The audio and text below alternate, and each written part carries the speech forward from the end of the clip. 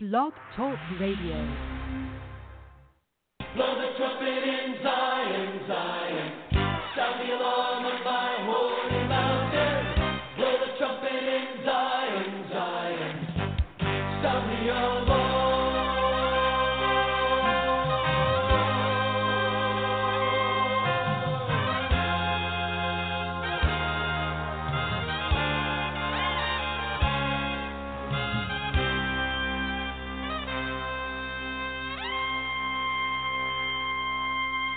They rush on the city, they run on the wall. Great is the army that carries out his word. They rush on the city, they run on the wall. Great is the army that carries out his word. The Lord utters his voice before his army. The Lord utters his voice before his army. Blow the trumpet in Zion, Zion. Sound the alarm of my holy mountain. Blow the trumpet in Zion, Zion. Sound the alarm. Blow the trumpet in Zion, Zion.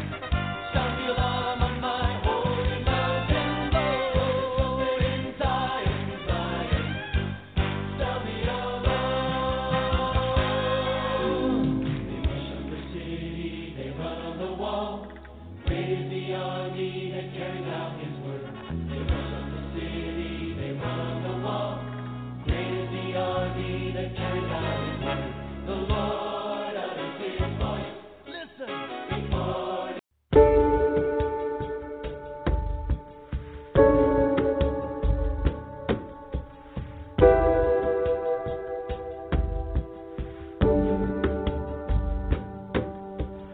Here before your altar, I am letting go of all I've held, of every motive, every burden, everything that's of myself. And I just wanna wait on you, my God. I just wanna dwell on who you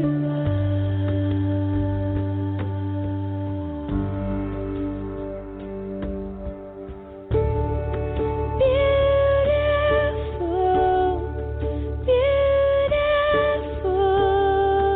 I am lost for more to say. Beautiful, beautiful, oh Lord, you're beautiful to me.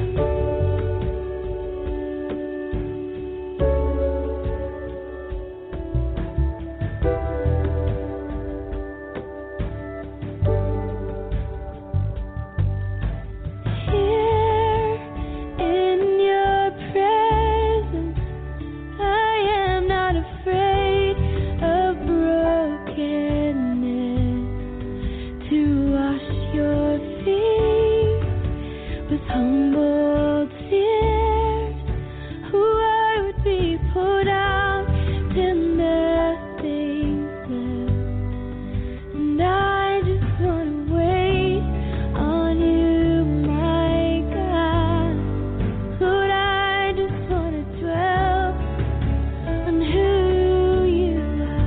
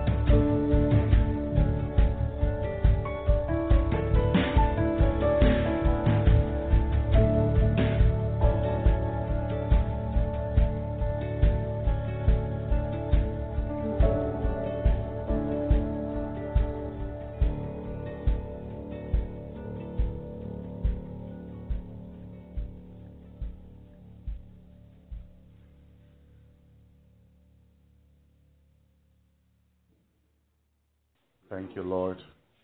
Thank you, Jesus. Thank you, Lord. Hallelujah. Praise you, God. Praise you, Lord. Thank you, Jesus. Thank you, Lord. Praise you, God. Revelation. Revelation. Hallelujah. The last chapter of Revelation, or actually 21. Revelation 21, which is not the last chapter. It's the chapter before the last. Thank you, Lord. Thank you, Jesus. There were things that I did not share in the Sunday or Saturday revelation of face to face with Jesus, and I'm going to call this face to face with Jesus part 2. Praise the Lord, because there were things I did not share, which it don't pertain to me to hold it back, but just to share them, things that I saw in heaven. Praise the Lord, that I know it will be a blessing and an encouragement to God's people, because we are in the last day. Jesus is about to return for his bride, and we want to be ready. Thank you, Lord, for the coming of Jesus. Thank you, Lord. I hope I'm able to explain everything as I was in prayer with the Lord, and everything was so clear. Thank you, Lord. Thank you, Jesus. Praise you, God. Let me go into prayer. Mighty Jesus, mighty Lord, please bless your people through this teaching, Lord. Let your word be a blessing to the life, Lord Jesus.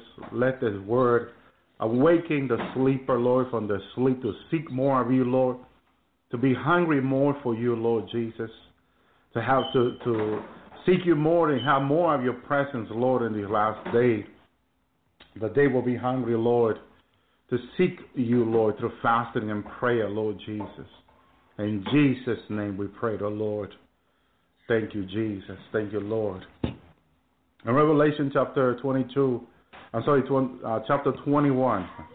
Revelation 21 says, and I saw a new heaven and a new earth, and the first heaven and the first earth were passed away, and there were no more sea. Praise the Lord. Again, I want to take each verse and explain them to help people understand God's message to us in these last days. The Bible says that Jesus Christ is the same yesterday, today, and forever. Hallelujah. Jesus began creation. God began creation in the beginning, brothers and sisters, and God is going to end it. That's why when Jesus came to the church in the last day, in the last of the church, from the primitive church, he says, I am the Alpha, because most of the church were together by Hebrew speaking. I am the Alpha. I'm sorry, by Greek. I'm in the Alpha and the Omega. I began everything, and I'm going to end it, in other words. He began creation, and he is going to end creation.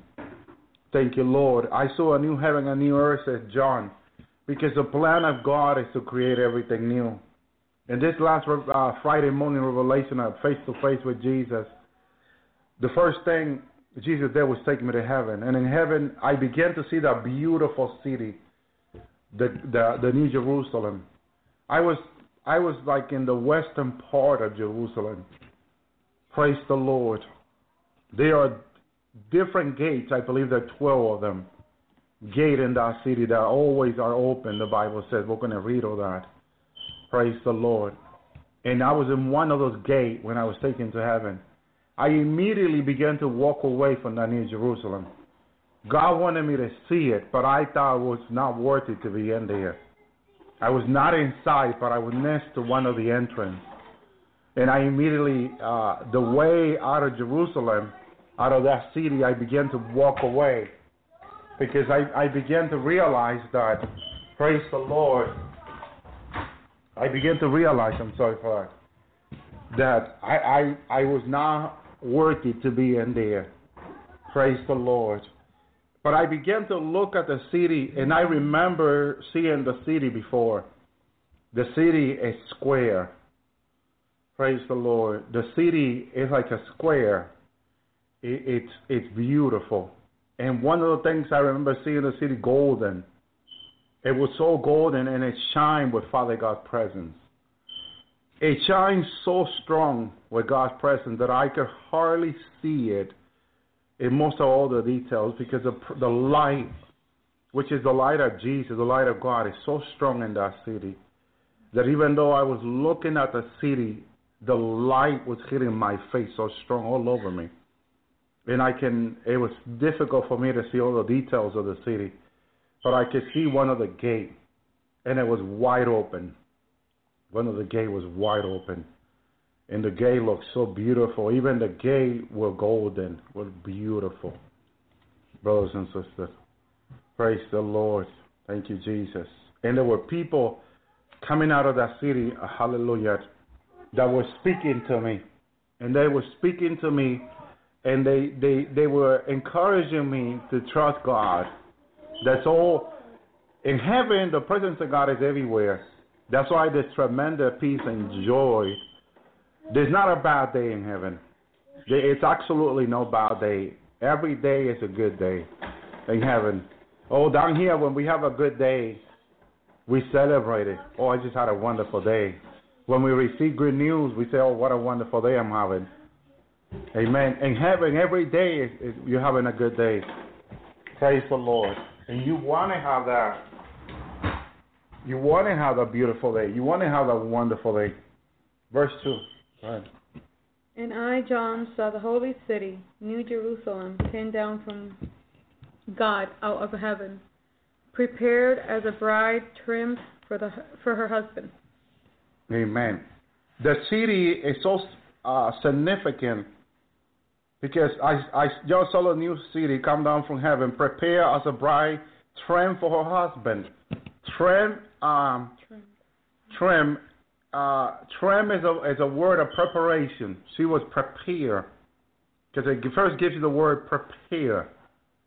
You know, when you cut the grass, you trim it, right? Yeah. So you give it the where it needs to be. You cleanse it, you prepare it. She is prepared. Why is she so significant? Is what the Lord was helping me to understand in prayer earlier. It was because when God began his relationship with man in the garden, that was the tabernacle of God on earth in the garden of Adam and Eve. God was there every day. That was God one-on-one with men in relationship. They can see God every day. In the cool of the morning, there was the Lord God Almighty, the Father, Son, and Holy Spirit, having communion with Adam and Eve right early in the morning. That was the tabernacle of God with men. In the beginning, that's what man lost in the garden when man sinned. The tabernacle, the relationship they had with God, right from the beginning, God Himself was there. When I was taken to the garden a few months ago, the Father was there. I could not see the Father 100%, but I could see Jesus. The Holy Spirit was there too. I saw Him. I saw sheriff. That I heard so much in the writing of some brothers and sisters about the sheriff in the garden. Yeah, there they were. It's in the Bible too that there was sheriff in the garden. And praise the Lord, I saw this humongous, big, strong sheriff with a sword in his side. He was protecting the garden. Praise the Lord. And you might say, why does the garden need protection? Well, right now, the devil would like to get a hold of anything in the garden. But the sheriff got ordered to protect the garden. Praise the Lord. Praise God. They're not going to allow the devil to get anything out of that garden. He went there once when it was on earth. Now that it's in heaven, he is not allowed to go in it. The devil is not allowed to go back to heaven. He can talk to the Lord somewhere in the cloud, but not to heaven, brothers and sisters. Praise the Lord. They're not allowed back in there. Amen. But they would love to go back there and steal whatever they can. Amen. There's so much in the garden. The garden is a tabernacle of God with men. As it was in the beginning, it is still in heaven the same. I knew that in that holy city, the New Jerusalem, is a tabernacle of God. It's right there, and that's where God dwells with men. We're going to read it in Revelation 21. Also talks about the same thing. Go ahead, Brother Ben. And I heard a great voice out of heaven saying, Behold, the tabernacle of God is with men, and He will dwell with them, and they shall be His people, and God Himself shall be with them, and be their God. Amen. Why is a tabernacle that isn't that the tabernacle is in the New Jerusalem, and tells you clearly. Amen. John says, see the new heaven and the new earth. For the first heaven and the earth were passed away, and there was no more sea. In the new earth, God is going to have that tabernacle there. And God is going to bring back to man, to the new earth, new heaven, what was in the beginning of the Garden of Adam and Eve, what they lost. That one-on-one, that tabernacle, that later on we see God tell Moses to make a tabernacle like the one shown to him in heaven, as he was shown on the mountain. And in that tabernacle, God was in there, brothers and sisters. The presence of God was there 24 hours. God means to be with men 24 hours, not just a few hours, minutes, when we feel his presence so strong and then it's gone. Because that's what happened on earth. When I was taken to heaven this Friday morning, in the moment I entered heaven, the presence of God was there. Brothers and sisters, it was just there. It was strong. No matter where you go in heaven, the presence of God is there. It doesn't go away. It is there 24 hours. Brothers and sisters, that's the way it's going to be on earth again, in the new earth. Because then I was in prayer with the Lord earlier, and one of the things that the Lord was helping me to understand was, after the Lord showed me the New Jerusalem again for a second time, and I could recognize it so clear, then the Lord, in that same relationship, that same revelation, that same glory, he takes me to the millennium, the new earth. When I'm taken to the new earth, the presence of God is in the new earth also. Then I seen the man playing with the lion like a puppy. A grown lion, he was playing with him like a puppy, and the lion had no desire to harm him at all. Brothers and sisters. And it was because the same Jesus said, Father, let thy will be done on earth as it is in heaven. One of the Lord's prayer desire. One of the Lord's prayer, because that's what Father God wants, that what is in heaven now, today, right now, at this moment, that tremendous peace, that tremendous joy. And it's not like you're going to be 24 hours, hallelujah, praising God. You could if you want. Who's going to stop you from going worshiping God 24 hours if you want? If you say, God, I want to be in your throne worshiping you all day long, God said, all right, come. It's not like right now when you decide to pray so many hours or be in worship so many hours, someone will come to bother you, no matter who. Why? Because the devil, one way or another, has to stop you from being close with God. Because the more closer you are with God, the more people get saved. I rejoice for the people that are being saved through the Lord's hour. But I even realize that more people can be saved. But we can only do so much. I can only do so much. I got a family to take care. If I dedicate myself 24 hours to just the Lord in the ministry, then I won't take care of my family. Praise the Lord. But in heaven, I will not have this situation. I can be for the Lord 24 hours if I want. And that time is coming, and that's what Jesus was showing me. Look, the time is coming when my people can enjoy my presence all the time. Nothing can stop them. They're not going to be worried that the kid is outside getting hurt by a car no more. Because if they want to play all day long, they can play all day long. Here we have to worry that our kid if they're crossing the street, they may get hit by a car, or they may eat something from the floor that will make them sick. So we have to always keep an eye to them. So we cannot always be in prayer and fasting and doing all the things we wish to be doing, brothers and sisters. And God understands us. The Lord understands us, brothers and sisters, how difficult it is for us with all these obligations that we have, because they are obligations. Family, once God gives it to you, it's an obligation. Now you have to take care of it the best you can, though. You're not going to walk away from God to take care of your family, because a lot of people do that. God has given them a beautiful son and daughter, a beautiful wife. And because everything is so beautiful, they dedicate their entire life to the wife and kid, and they forsake and seeking the Lord, spending time in the presence of the Lord. That is not of God. First of all, that is not of God. The devil will want you to do it. He'll be very happy if you do it. But that's not of God. Verse 4. Thank you, Lord. In verse 3, he says, God, and that God be with them. That's what God wants to do with us. Verse 4. And God should wipe away all tear from their eyes. That's one-on-one with God. He wants to wipe away. He wants to, hallelujah, dry from your face those tears that we have once in a while. We cry for so many different things. When we have a loved one die, we cry. There's so many reasons why we cry when we get hurt or anything. Brothers and sisters, when we see the situation on the earth right now with people are running desperate, like if God had moved from the throne, they're finding it difficult to trust God. When that's supposed to be the easier things, it's being the most difficult thing. Why is this way? Because of the false teaching. That's why I recommend people, you don't go on YouTube and Facebook listening to everybody else teaching or prophecy or message, because you get confused. There's a lot of people coming to me confused because they listen to someone else's message. Tell you that when you take the time to sin, you are also responsible for what you're doing. God should wipe away from their eyes, tears from their eyes, and there should be no more death. God knows how much we suffer when our loved ones die. Well, if the Lord doesn't come in our timing, we will also die. We don't want that to happen to us. I'm hoping I go home in the rapture as the Lord has shown me that we will, but death has become part of the natural things on this earth, brothers and sisters.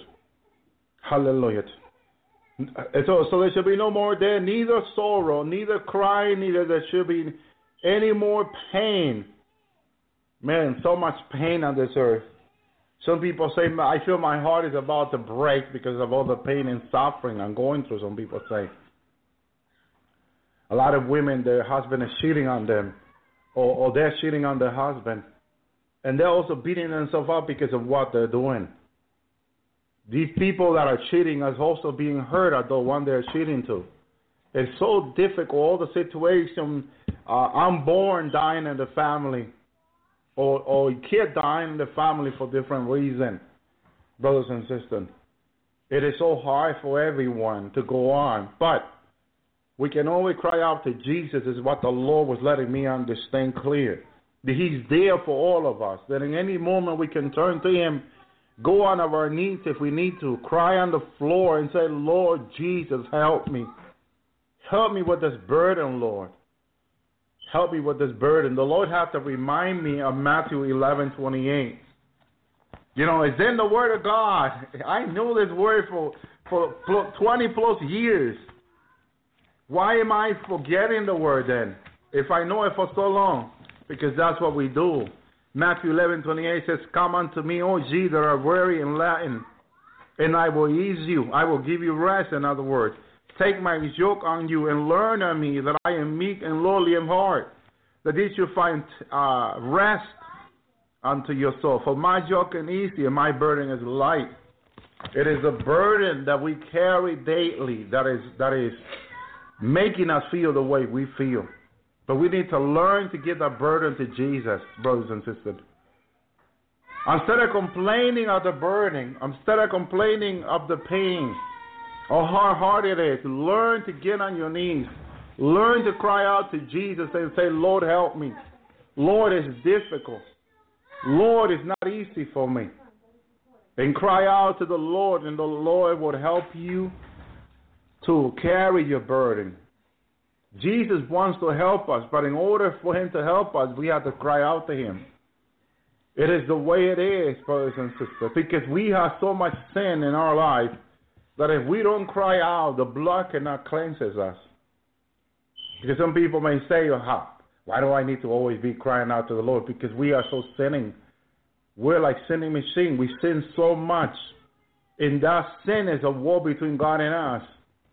How can God reach to us when we are so full of sin and we're not repenting? We need to repent. We need to cry out. We need to say to God, help me, God. Help me, Lord. And that alone, what Jesus did on the cross, come to pass in our life. If the high priest did not want to intercede in the Holy of Holies for God's people, there will be no pardon of sin. The people's sins will still be on themselves and not on the bullock animal that was sacrificed for them, which was a representation of Christ dying on the cross. If Christ did not die on the cross, our sin will be upon ourselves. But because Christ died on the cross, because Christ died on the cross, now our sin is on him. But we have an obligation to repent. That's why when John the Baptist started his ministry, he said, repent. Jesus continued, repent. The apostle continued, repent. Paul continued, repent. And the church is still preaching repentance. Some of it, not a lot of it. A lot of it has turned away from the repenting message. And that's also a sin. When we turn away from the only hope God has given us, Jesus Christ, to repent to, where can we run to? Where can we run to, brothers and sisters? So verse 4 says, neither crying, neither there should be no more there, neither sorrow, neither crying, neither there be any more pain, for the first things are past. The first things are past. These are part of the first things. Repenting is part of those first things, brothers and sisters. Yes, there will be repenting in the millennium. I've seen that. There will be repenting. But right now, the pain and sorrow we're going through, it is not planned. It is not the plan of God that in the new earth we will go through it again. No, it is not part of his plan. The part of his plan will be that we don't have to be like we are now. We'll be able to enjoy no more sorrow, no more pain. Enjoy his presence. Go ahead, verse 5. And he that sat upon the throne said, behold, I make all things new. And he said unto me, write, for these things are faithful and true. Hallelujah. The Lord himself, hallelujah. He that sat upon the throne, the Lord himself told John, behold, I make all things new. He wants to make all things new. Why? Because the old is not going to help us in any way. Our old life, our old behavior, our old sinful life cannot help us in any way. It has to be the new life that Christ won on the cross. His own life he gave for us on the cross. That were born in us, the new man, the new woman. That then we can serve God in repentance, being cleansed by the blood of Jesus daily, in order for us to be right standing before God, righteousness, pure and holy. One thing people say, why you preaching about holiness so much? Let me tell you something about heaven. When I was taken to heaven, I seen everything so pure and holy in heaven. God is holy, and everyone that was serving God in that heaven was pure and holy. It has been like that from the beginning. It is still to this day the same way, and it will continue to be the same forever. God is not going to change for anyone. When God said, be thou holy, because I am holy, when Christ said this, that means he was holy, he is holy, and he will continue to be holy. And anyone that comes to him must also be holy to be able to enjoy that glory and everything he has in store for us, brothers and sisters. God is not going to change for anyone. A lot of the messages that are being preached from the pulpits are false, because it's presenting God that he will change for the world. No, he came to change the world for himself. He came to change man's heart, man's life for himself, not himself for man, which is totally false teaching. And God himself is going to remove those markers of his word, of his holy message. He told me, Father God told me this himself, that he will remove the markers from the pulpits and the churches, and especially in New York, he showed me, and the Bronx. They're mocking his word, and he is not happy. He's watching them. He told me, I am watching them, he says. All those messengers, we see them dying of heart attack and stroke right in the pulpit. We just had a great one, very famous in the U.S., had a stroke. Had to be rushed to the hospital in Florida. God is going to remove the markers. Many preachers on Daystar and TVN and other stations are going to be dying of heart attack and stroke, brothers and sisters, right in front of the congregation. God is going to remove the marker of his word. His word will stand forever. Heaven and earth will pass, but not his word. I feel sad for those that are mocking God's word. I really do. Praise the Lord. We are aware. Verse 6. He said, all things are new unto me. Right, for these things are faithful and true. Faithful is the Lord, so his word is faithful. Go ahead, verse 6. And he said unto me, It is done. I am the Alpha and Omega, the beginning and the end. I will give unto him that is athirst of the fountain of water of life freely. He said unto me, It is done. When God created the heaven and the earth, the Bible says in Genesis chapter 2, God finished the earth and the heaven, brothers and sisters. Hallelujah. In 7 days, God finished all creation. It is done. Creation is done. So what is God doing now? Fulfilling what he finished. It's what he's doing. Because everything is done. Everything has been created. All of our rewards in heaven are already available for us at this hour. The New Jerusalem has already been built. Moses and them were looking forward to God's promise, the New Jerusalem. It was by the time of Moses and Abraham, the New Jerusalem was already built. When Jesus told the church in John 14, he will go make a dwelling place for us, he was making dwelling place for the Gentile church who did not have a dwelling place, us. But the New Jerusalem in all it was already built, has been already built from the beginning. When the first one has fallen, God already had the new one, the architect, Jesus Christ, by his side, making it. Brothers and sisters, I won't be surprised if the New Jerusalem was built before the Garden of Adam and Eve. I won't be surprised if it was built. Because the Bible says God has better promises. He builds everything on better promises. That means it was built before. Because if he had better promises, that means that whatever happened in the garden was not the end of humanity. It was only the beginning of the restoration of mankind after they fallen. That began. But it took thousands of years for men to be restored back. But we are at the end time when men are about to go into the New Jerusalem. But there's still left 7-year tribulation though. 7-year tribulation. God finished the heaven and the earth in 7 days. Now we got a 7-year the number 7-year tribulation, where everything will be finished by the 7 year. Hallelujah. And it's in the book of Daniel that said to end the abomination and desolation. It says in Daniel 12 about the 7. Hallelujah. The God is going to end the abomination and desolation. Brothers and sisters, praise the Lord. That's what that 7 is for. Hallelujah. Thank you, Jesus. Praise the Lord. Daniel 12:9 says, and he said, Go thy way, Daniel, for the word are closed up and sealed to the end of the time. Many should be purified and made white and tried. You see, as God purified you, he tried you. As you are being cleansed, God is trying you through his fire. But the wicked should do wickedly, and none of the wicked should have understanding, but the wise should understand. And from the time of the daily sacrifice shall be taken away the abomination and desolation set up. There shall be 1,290 days.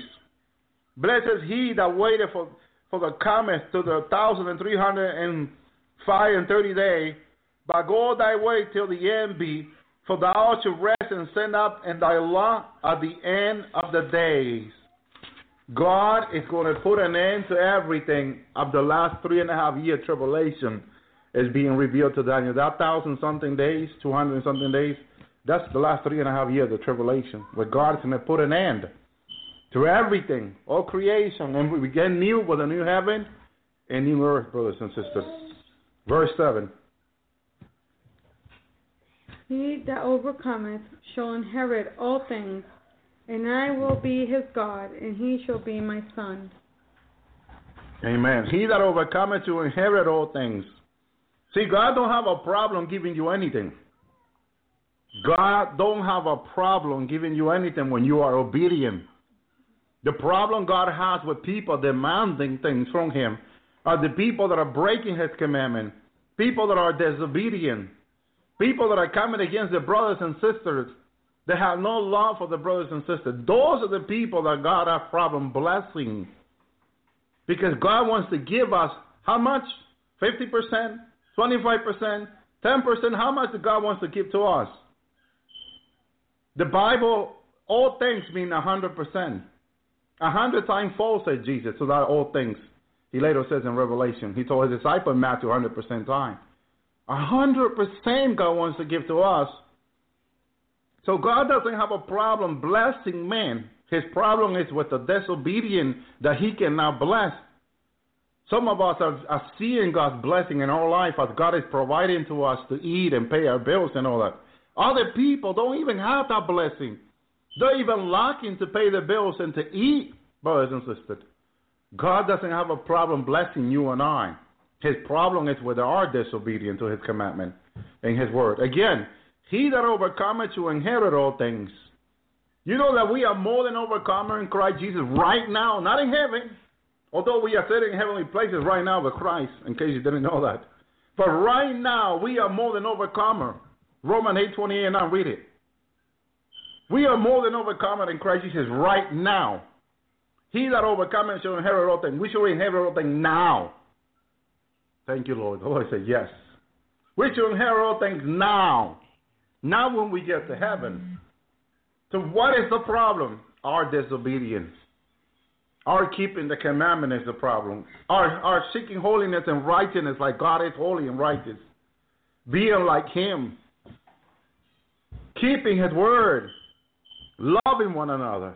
We have so much problem on top of us, brothers and sisters, today, that the blessing of God is not coming up on people as it should. Some of us should be blessed even more. Why don't we have so much abundance and much more? It's our fault.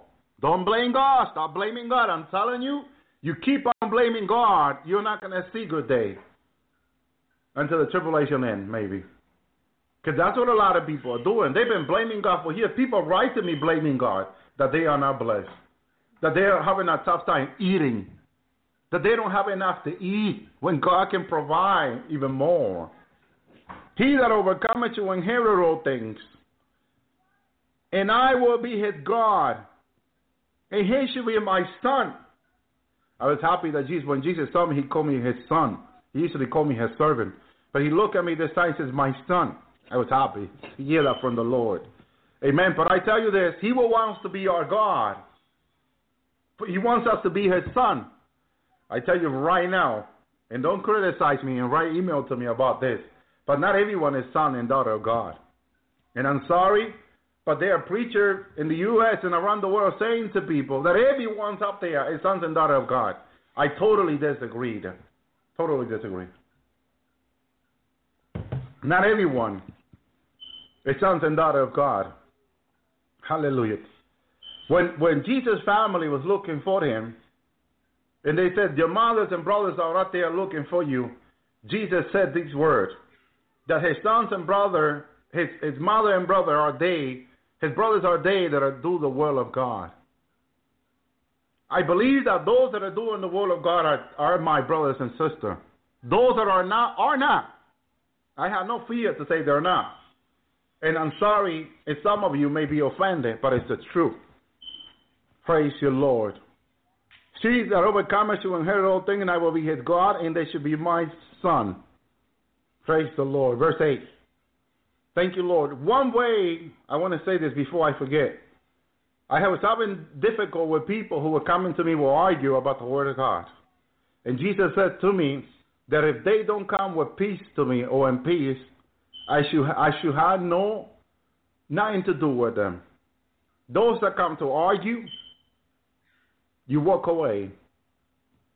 Why? Because what benefit of the word will we have if we always argue with people? There's no benefit in arguing. Division, insulting. If there's no benefits on these things, then why would we do it? Unless it's all out of the flesh. Argument and division is of the flesh. It's not of the spirit, first of all. It is not a fruit of the spirit. It's a fruit of the flesh. And it is up to us to know when we are in the flesh, when we're arguing, when we are insulting one another, when there's so much division, it is all of the flesh. It is not of the spirit.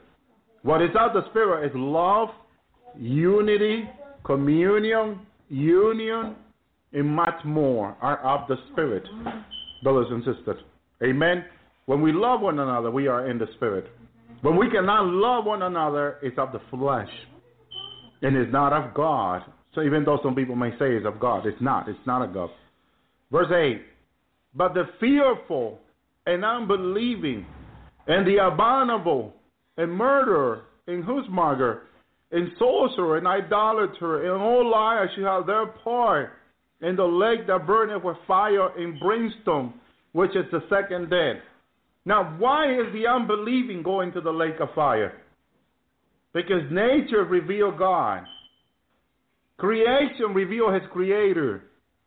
How can people say that aliens, the aliens created everything, or the man came from the monkey? That's an abomination. That's an unbelieving atheist. They will have their part in the lake of fire if they don't repent. Very clear. Murder. If you have murdered someone, I hope you have repented of this sin, of this abomination. Praise the Lord. Sorcerer. You know what the Lord revealed to me? Why have the devil been coming against my tithes and offering? Because he said my generational line tied their tithes and offering they gave to the devil, to witchcraft and sorcery. They were faithful to the devil and the tithes and offerings. That's why the devil has been coming against your tithes and offering, the Lord revealed to me. That was stunning to me. And it was true. I remember my grandmother giving out donation to witches. Because that's what a lot of my family line did. I have to repent for what they did. I saw it. I have to repent. I was part of the family. It might be some of you, you're asking God, why am I not prospered? Why do I don't see nothing coming to me? It might be that your generation line used to be faithful to the devil in the tithes and offering and not to God. It needs to be, tithes and offering needs to go to God, not to the devil. And the devil must be coming against your finance this way. And all liars shall have their part in the lake that burn with fire. Why liars? Because they're not telling people the truth. They're not teaching the truth. They're not bringing people hope to seek the Lord, to come closer to Jesus. They're leading people away from Christ, from the true gospel, from the hope that is to go to heaven and be with the Lord, from the hope that is to go home in the rapture. Brothers and sisters, you know how many preachers are preaching against the rapture today? I put on the one of the Christian news. I was showing my wife one of the preachers. One of the fundamentalist preacher against the rapture. This man has millions of followers. He's leading millions of people away from the message of the rapture, brothers and sisters. This is so sad, but it's happening today. This is why we need to be careful and believe Christ and seek Christ. Verse 9. And there came unto me one of the 7 angels, which had the 7 vials full of the 7 last plagues, and talked with me, saying, Come, I will show thee the bride, the Lamb's wife. Why is the New Jerusalem being compared to the bride, the Lamb's wife? I can tell you why. The holiness in it. How pure she is. The light of God is in it. It is kept for God, separated, which is holiness. It is a tabernacle of God with men. Represent the tabernacle of God with men, the New Jerusalem. That's why she represents the bride of Christ. The holiness of righteousness. The opening for everyone. The doors are always open. The bride of Christ has to be always open to help other people. The love of God that is in that city, that is also in the bride of Christ today. She is totally matches the bride of Christ in the New Jerusalem. I was amazed when the Lord was revealing these things to me in prayer earlier, brothers and sisters. Because that's what this city represents. That's why she is called, verse 9, I will show you the bride, the Lamb wife, talking about the New Jerusalem. She is 100% like the bride of Christ. If the bride of Christ today wants to see herself as God wants to see her, she needs to look to the New Jerusalem and read Revelation 21. And remember and memorize it and ask the Lord to reveal it to them. Because it is a greater example to our life how holy and pure that it needs to be for God. So It's the New Jerusalem, brothers and sisters. It's pure. Go ahead, Brother Ben, verse 10. And he carried me away in the spirit to a great high mountain, and he showed me that great city, the holy Jerusalem, descending out of heaven from God. There you go. Every time you refer to Jerusalem, the New Jerusalem, holy Jerusalem. Hallelujah. Took me away in the spirit of a great high mountain and showed me the great city, the holy. Why holy? Separated Jerusalem. It is not like Jerusalem today, where anyone can go in there, in and out.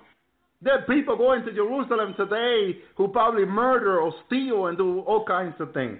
But in this new Jerusalem, nothing that is unholy will ever enter. Nothing that steal, they have not repented. No one that steal have not repented. No one that murder. No one that does witchcraft. How many witches today go to the Jerusalem? But not to this Jerusalem. They won't be able to go to this Jerusalem because this Jerusalem is kept by God to be holy, to be righteous, to be pure. Nothing impure will enter this Jerusalem. Brothers and sisters, nothing impure will enter it. And the one today, all kinds of people go in and out. But in the one God is bringing back to the new earth, nothing impure. Nothing that does witchcraft, sorcery, or black magic will ever enter the New Jerusalem. God have mercy. Verse 11. Having the glory of God, one of the signs that we are the bride of Christ, that identifies that we're different and separated, is because the glory of God needs to be in us. People need to feel the Lord's presence in our life, brothers and sisters. And if you are not one of those, you need to ask the Lord that when you're teaching, people can feel the presence of God. The people hunger will be awakened when you are teaching the word. Having the glory of God in Jerusalem. And her shining was like unto a stone more precious. The bride of Christ needs to be precious like a stone. As jasper stone and clear crystal. As she has 12 stones, 12 doors. So we should have 12 stones in us and 12 doors in us for God, for the kingdom. We need to be open for everyone, all race, all color, all language, as the New Jerusalem will be. But don't let no one that is unholy come to your life to contaminate you. Because that New Jerusalem, God is not going to allow anyone to contaminate it. So don't let anyone contaminate your life neither. Don't let anyone contaminate your life. God's not going to let nobody contaminate his city, which is like the Lamb it is the Lamb of the Lord, because that's how the Lamb of the Lord needs to be, the bride of Christ needs to be. Brothers and sisters, oh, the bride for the Lamb of the Lord. Hallelujah. Having the glory of God in her shining was like a stone most precious, a jasper stone clear as crystal. Verse 12. And had a great wall and high, and had 12 gates, and at the gates 12 angels, and the names written, which are the 12 tribes of the children of Israel. Now this is the bride of Christ, who's going to go home in the rapture. That's what this city represents. Now, you need to have war in your life. And you better have them this last day very high. Don't let anyone climb into your life very easy to make you sin, to bring sin to your life. You need to keep yourself holy for God. And if God's going to put war for no one to just come in there and contaminate his city, you need to have war in your life of the word of God to protect you from people coming into your life to contaminate you with hallelujah, with all kinds of contamination, including gossiping. Don't let people bring gossiping into your life. People talking bad about your brothers and sisters coming to you like that's not nothing. No, that is something. God said we should not. Keep your wall high and don't allow these things. As God's going to keep the wall high in his city.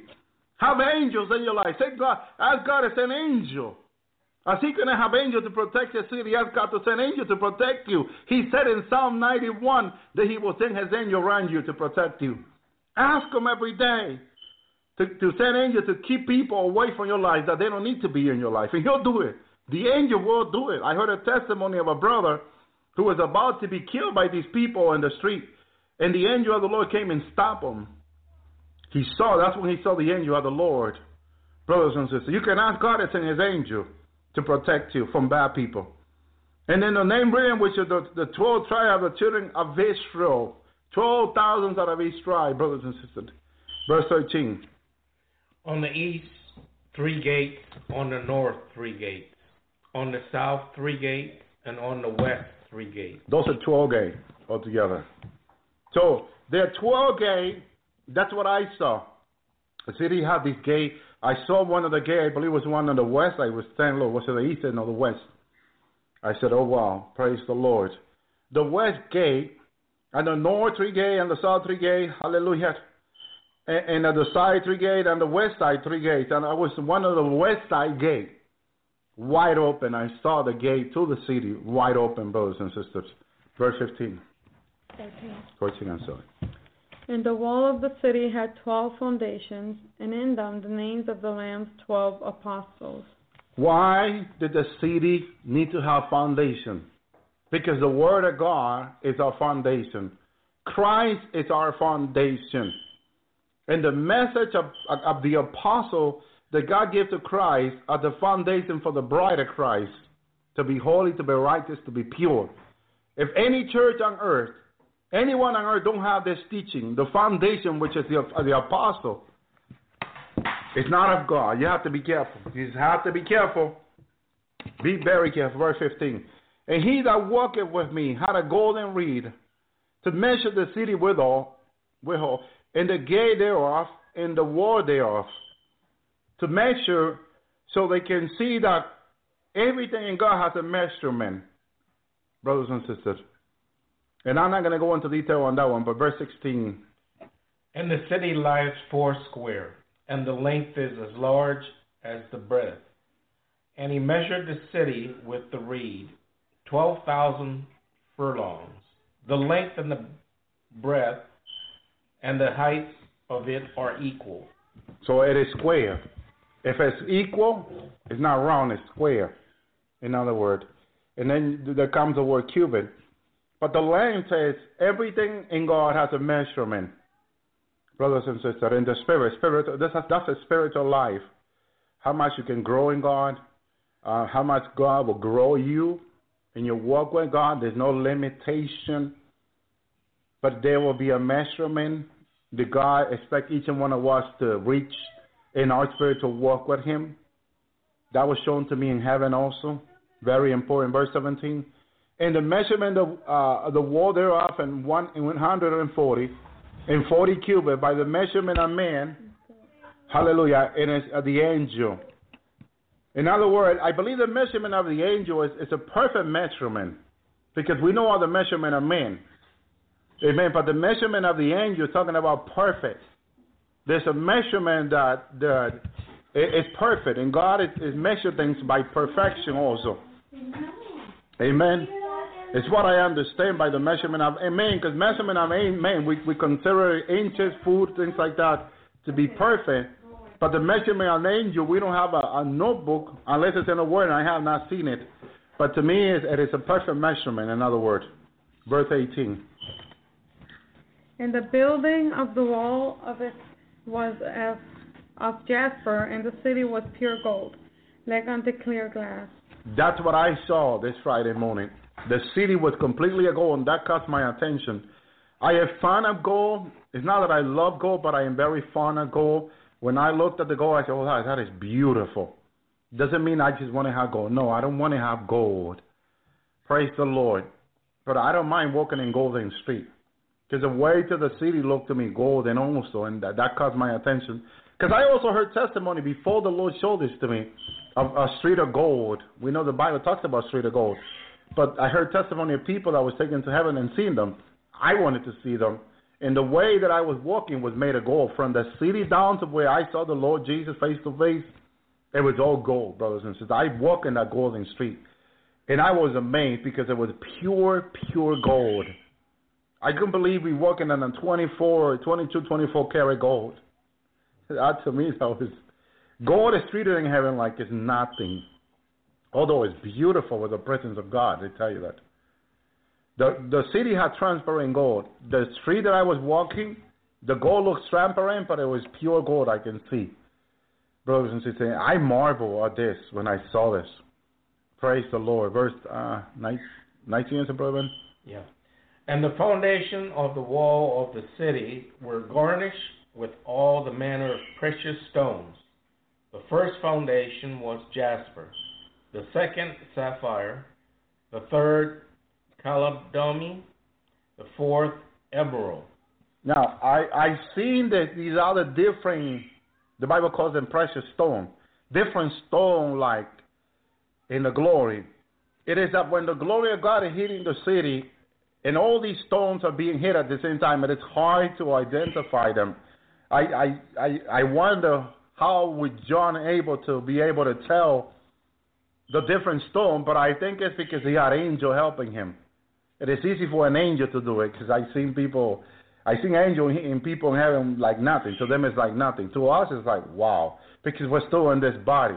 John being in this body, although it would say he was taken in the spirit, though, it was still difficult for John, without having the experience of being there before, to be able to tell of the different stone. But he had an angel helping him, because he said, the Lord sent his angel to help me.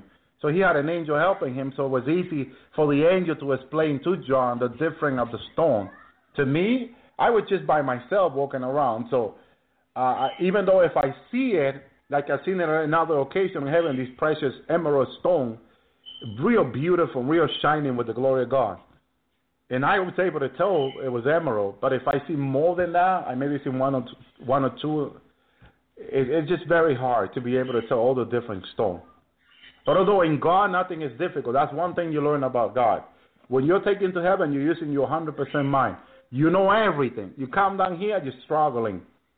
This I remember to when the Lord showed me these things, to ask the Lord to help me to be able to share, because there's so much information in this limited mind, it's hard to share. Verse 20. The fifth of a sardonyx, the sixth of a sardius, the seventh of a chrysolite, the eighth of a beryl, the ninth of a topaz, the 10th of a chrysoprase, the 11th of a jacinth, and the 12th an amethyst. You see, so it was tremendous. Verse 21, in the 12 gate were 12 pearl, and in every gate of the one pearl, in the street of the city, in pure gold and all shining glass. Now, what do all these stones pertain to the bride is? I can tell you to me what they are. Gifts of the Spirit. Gifts of the Spirit. Thank you, Lord, for reminding me this. Gifts of the Spirit, these stones are. Special gift, special ability for the bride to be able to fly, move as faster than time, faster than speed of light. I believe the change of the bride, she looked beautiful, transformed. The Bible calls it transformed. That could be a gift, the transformation of the bride of Christ. Thank you, Lord. The glory she has, because she has the glory of God, she has the glory of God and had all these pearls. I believe these are all stones being revealed in the bride of Christ, because she is the Lamb bride, right? These are the stones, the gift being revealed in the bride of Christ. Is what I see here. God is revealing these gifts to the bride of Christ. Special gifts, 12 special gifts. Brothers and sisters, a lot of people in the last day are finding out that the bride of Christ has a lot of ties with Israel, because it talks about even the 12 tribe, brothers and sisters. I believe the 12 tribe were 12 angels. I believe the descendants were all angels. Praise the Lord. But I'm sure I'm going to have a lot of people not agree with me. They're not going to agree. Even though I can show them in the Word, and I have shown them in the Word, that the Bible, when it refers to angels, refers to the stars in heaven. And it was told to Abraham that his descendant will be like the star in heaven. Like the star. In the old translation, like. In the new translation, the word like is there. I tell you that in the old translation, the word like is not there. It is the word unto star. Unto star. And some people say, well, unto was like the same. Was like the same. Not like. We use the word. It is the same. The word is the same, not like. I don't know why the word like is there in the new translation. Brother Randy, what do you think? Why is the word like being there?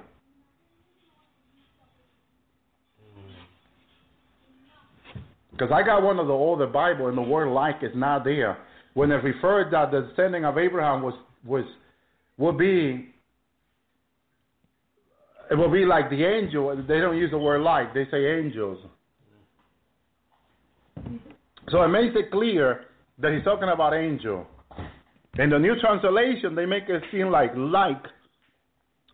which makes people doubt that will say be not the same. It's something for you to look up, Brother Ben. I know you have a lot of time to look up these things and study it and see why do they use the word like. Because I believe the word like makes doubt. Doesn't it make it like kind of like a doubt? Like, oh, Brother Obi, when he says like, it doesn't mean it is like. It is the same. Well, that's what to me, that's what the doubt it brings into the word when it says like. Because it makes you think, well, so it doesn't mean that they are angels, Brother Obi. You see what I'm saying? Bring the doubt into people. But when you go into the older Bible, the word like is not there. It is only in the New Translation in the 1900s. So it makes you, even in the late 1800s, you might find some Bibles that may say like, but not in the 1500, to which I have one of the 1500 Bible, one of the 1600 Bible, and they don't have those words like. And this is why when people visit me to my house, I let them read my Bible. Those are $300 in old Bible. And I let some of the people read it, and they're like, wow, I didn't know this. Well, there you go. It's in the Word of God. I want to go back to those old Bible and read them again.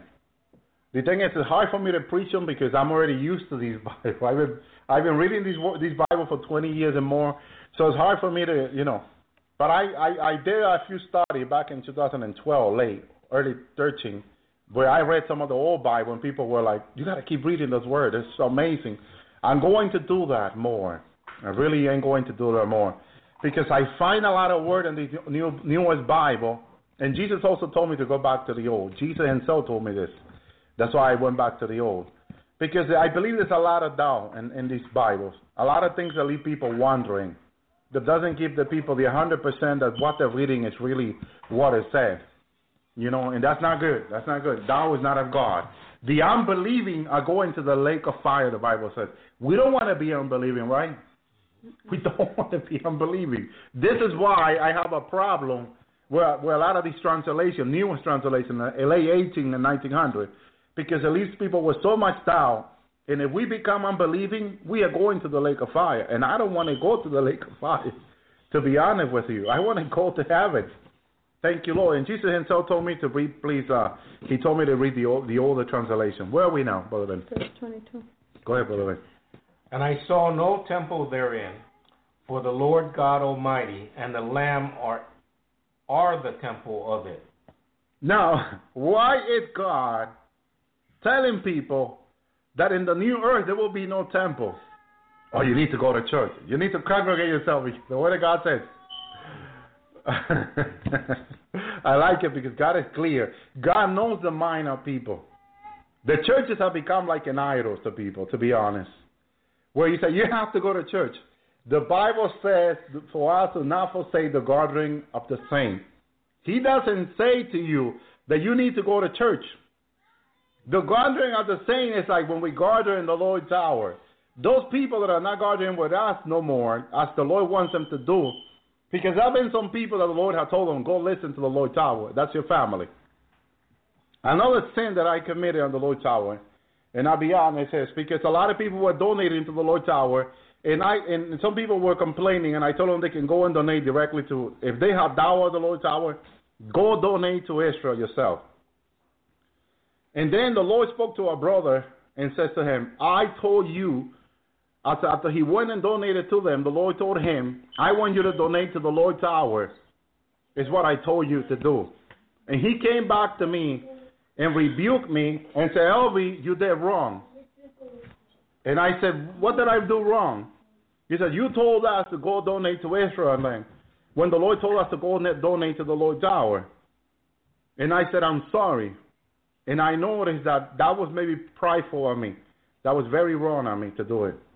Because the Lord told his people to donate, and hundreds of them went and donated to the point where millions of dollars being donated to these other programs. one of the programs showed me how much donation they have received in the last years, and they've been hundreds of millions of dollars. Now, it don't mean that I want that money to come to the Lord Tower, but I tell you this, if the Lord wants it in the Lord Tower, the Lord will have it in the Lord Tower. But I will say this, I am sorry to send people to donate to Israel in Africa, because the Lord sent them to donate to the Lord Tower. Brothers and sisters, pray to the Lord and be obedient to the Lord.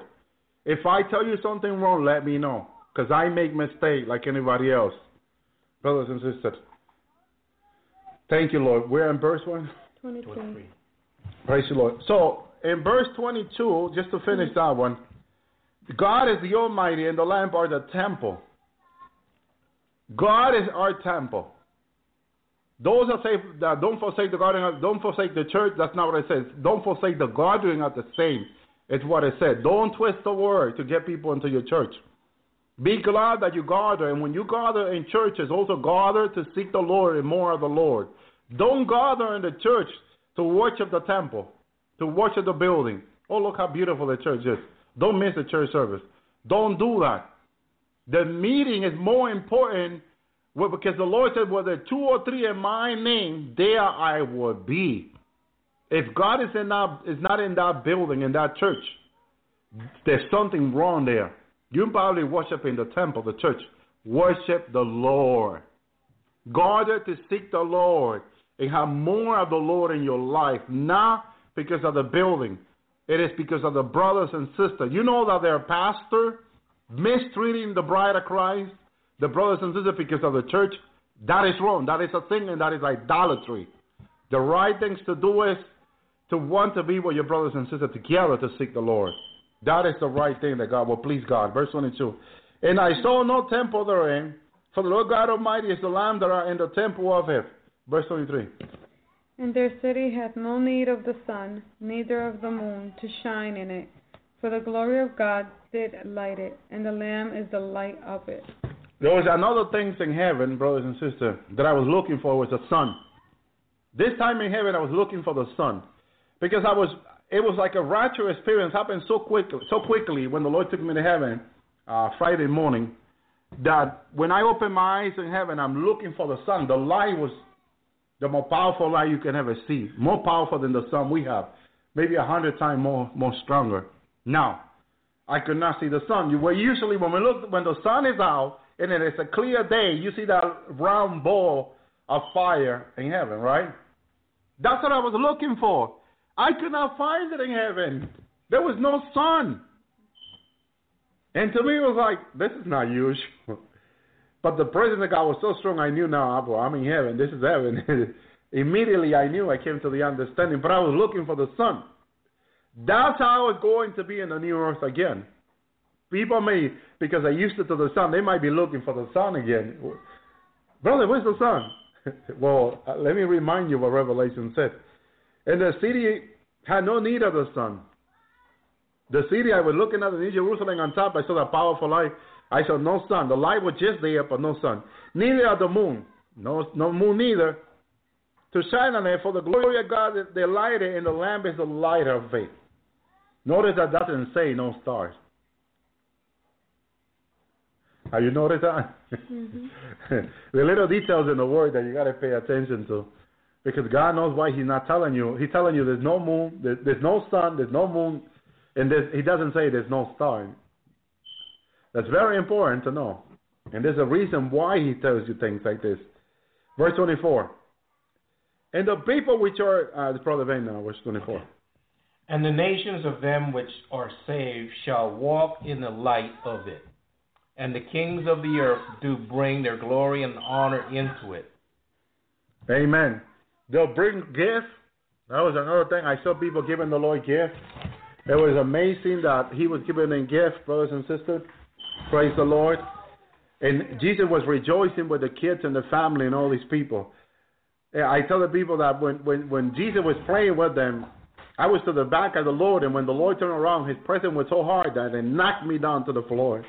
He knocked me down on my knees. It was so incredible. And the people which are saved to walk in the light of it, and the King of the earth to bring the glory and honor to it. Verse 25. And the gates of it should not be shut by day. Well, there should be no night there. That's another thing in heaven, no nights. And on the earth, there will also be no nights. That is a beautiful thing. No more darkness. Darkness is represented by the night, in case you didn't know, back in the book of Genesis. And the glory and honor of the Gentile should be brought into it. See, God had planned to save the Gentile. God had never planned to leave anyone out. He had planned to save everyone. The Jewish people plus the Gentile, the nations. God had always planned for the nation. And they shall enter into a non-unclean thing, neither whosoever worketh abomination or lies, but they which are written in the Lamb book of life.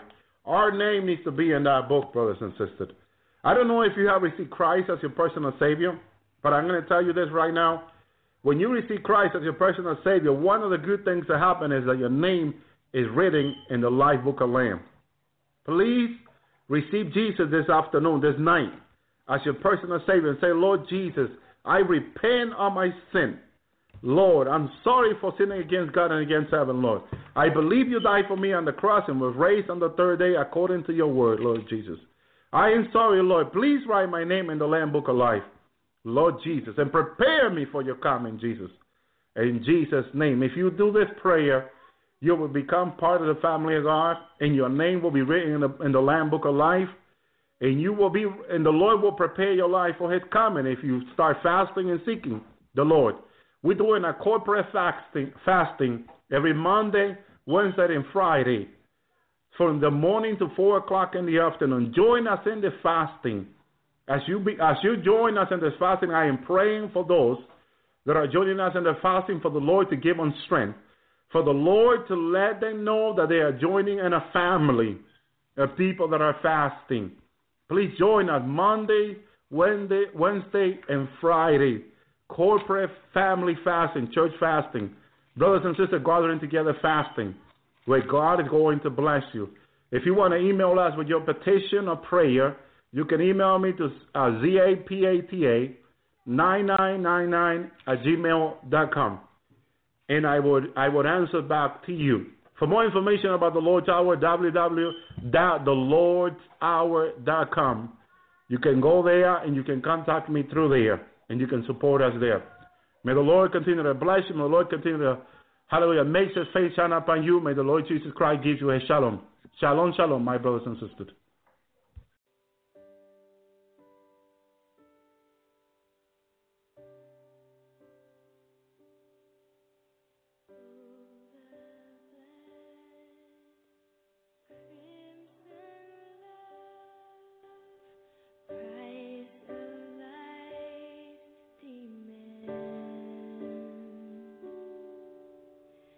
Shameful sin, face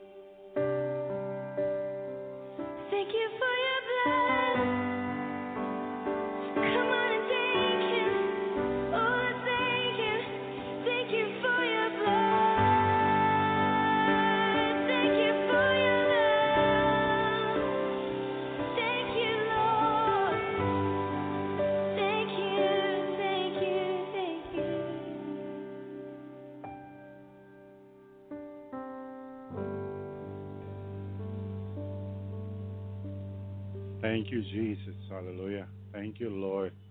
Almighty God is good. Hallelujah. His love endureth forever. Hallelujah. We're so happy to be here with my brothers and sisters. I'm so happy. Praise God. Hallelujah. Praise Jesus. Hallelujah. Our Lord and mighty God is so good. Hallelujah. He makes everything possible. Hallelujah. I want to thank my brothers and sisters that prayed for my wife last night. Hallelujah. Everything went fine. Hallelujah. The baby was not born premature. Hallelujah. She's around 7.5 months right now. Hallelujah. And praise God, it looks like the baby was going to be born yesterday, but praise God, hallelujah.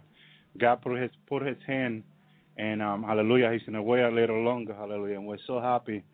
Hallelujah. That's what God does. Hallelujah. When we believe and we pray, we go to the Lord. Hallelujah. He takes care of his sons and daughters. Hallelujah. And I want to thank my sister Amy, hallelujah, who emailed me. Praise God, hallelujah. And all of you that pray, hallelujah. Thank you very much, hallelujah. Praise God. The love of God was really felt last night, hallelujah. Because our God is so good. He has people that really love the Lord, hallelujah. And I'm so happy to be part of his people, hallelujah. Praise God. I love Jesus, hallelujah. And nothing else, hallelujah. Well, we had such a great program last week, hallelujah. And we're hoping that this week we're going to have real powerful program this week, hallelujah. Get ready for Monday, hallelujah. The Lord gave me a powerful revelation last night, hallelujah, which he wants me to share on Monday, hallelujah. Praise God, hallelujah. Praise Jesus. There are 7 keys we're going to be talking about on Monday, hallelujah, to prosperity, hallelujah. 7 keys to prosperity, hallelujah. Hallelujah. And I know many of you probably thinking one of them is tithe and offering. Well, that's only one. And maybe you think the other one is giving to the poor. Well, that's only one. Hallelujah. But those are not the main, hallelujah, key to prosperity. Hallelujah. We're going to be talking about the biblical prosperity, not the crazy world prosperity that is up there. No. We're going to be talking about the biblical key of prosperity. Hallelujah. Praise Jesus, hallelujah. Through the Word of God, hallelujah. There are 7 keys in the Word of God that are very powerful, hallelujah. And it doesn't matter how the economy is, the Lord will provide because the Lord is faithful and he doesn't change, hallelujah. Praise Jesus, hallelujah. Well, today we're going to talk about Jesus, like always, hallelujah. Praise God, hallelujah. And we're always going to put him first because the Lord is always first in our life, hallelujah. He, hallelujah, is the greater gift, hallelujah. Rabbi Jesus, hallelujah. And we always tell people, you need a rabbi.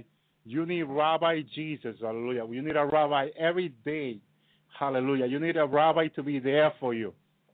a rabbi that you can count on. And Jesus is that rabbi, hallelujah.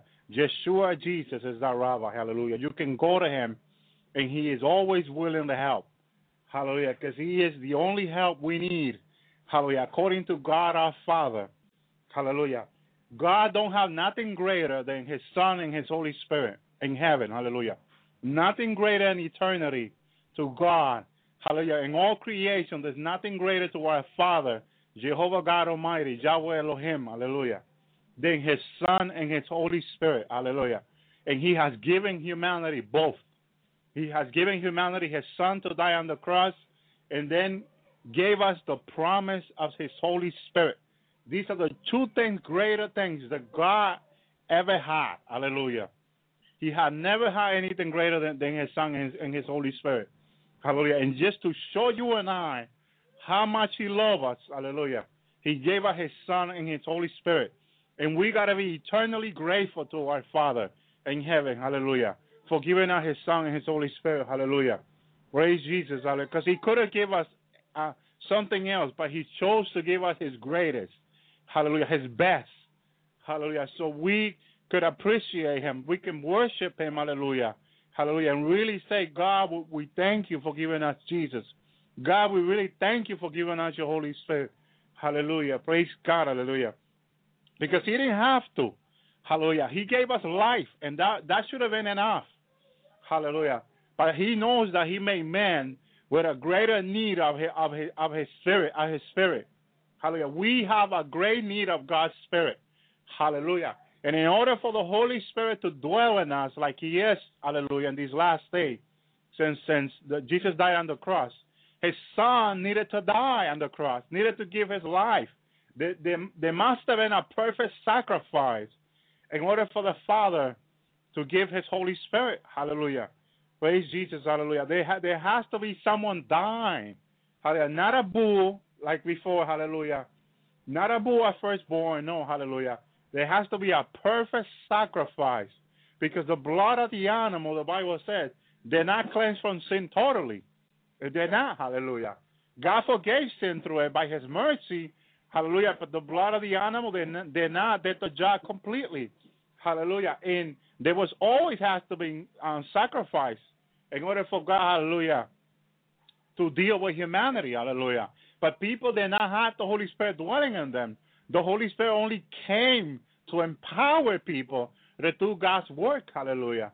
And in this last day, hallelujah, praise God, 2,000 years ago, a little bit more than 2,000 years ago, God sent his Son, hallelujah. He sent it in a human body, hallelujah. He sent it to be born from a woman on earth, hallelujah, to die on the cross, hallelujah.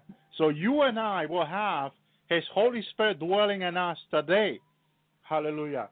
Now, are we appreciating the Holy Spirit? How much are we appreciating the Holy Spirit? Hallelujah. In order for us to show God that we are, we got to be walking with his Son. We got to be walking in obedience. We got to be keeping his commandment. Hallelujah. And the question is, are we keeping his commandment? Hallelujah. Praise God. Because Jesus said, those that love me keep my commandment. Hallelujah. Praise Jesus. And Jesus said in John 17, Father, I have given you them your word. I have given them what you have given me. Hallelujah.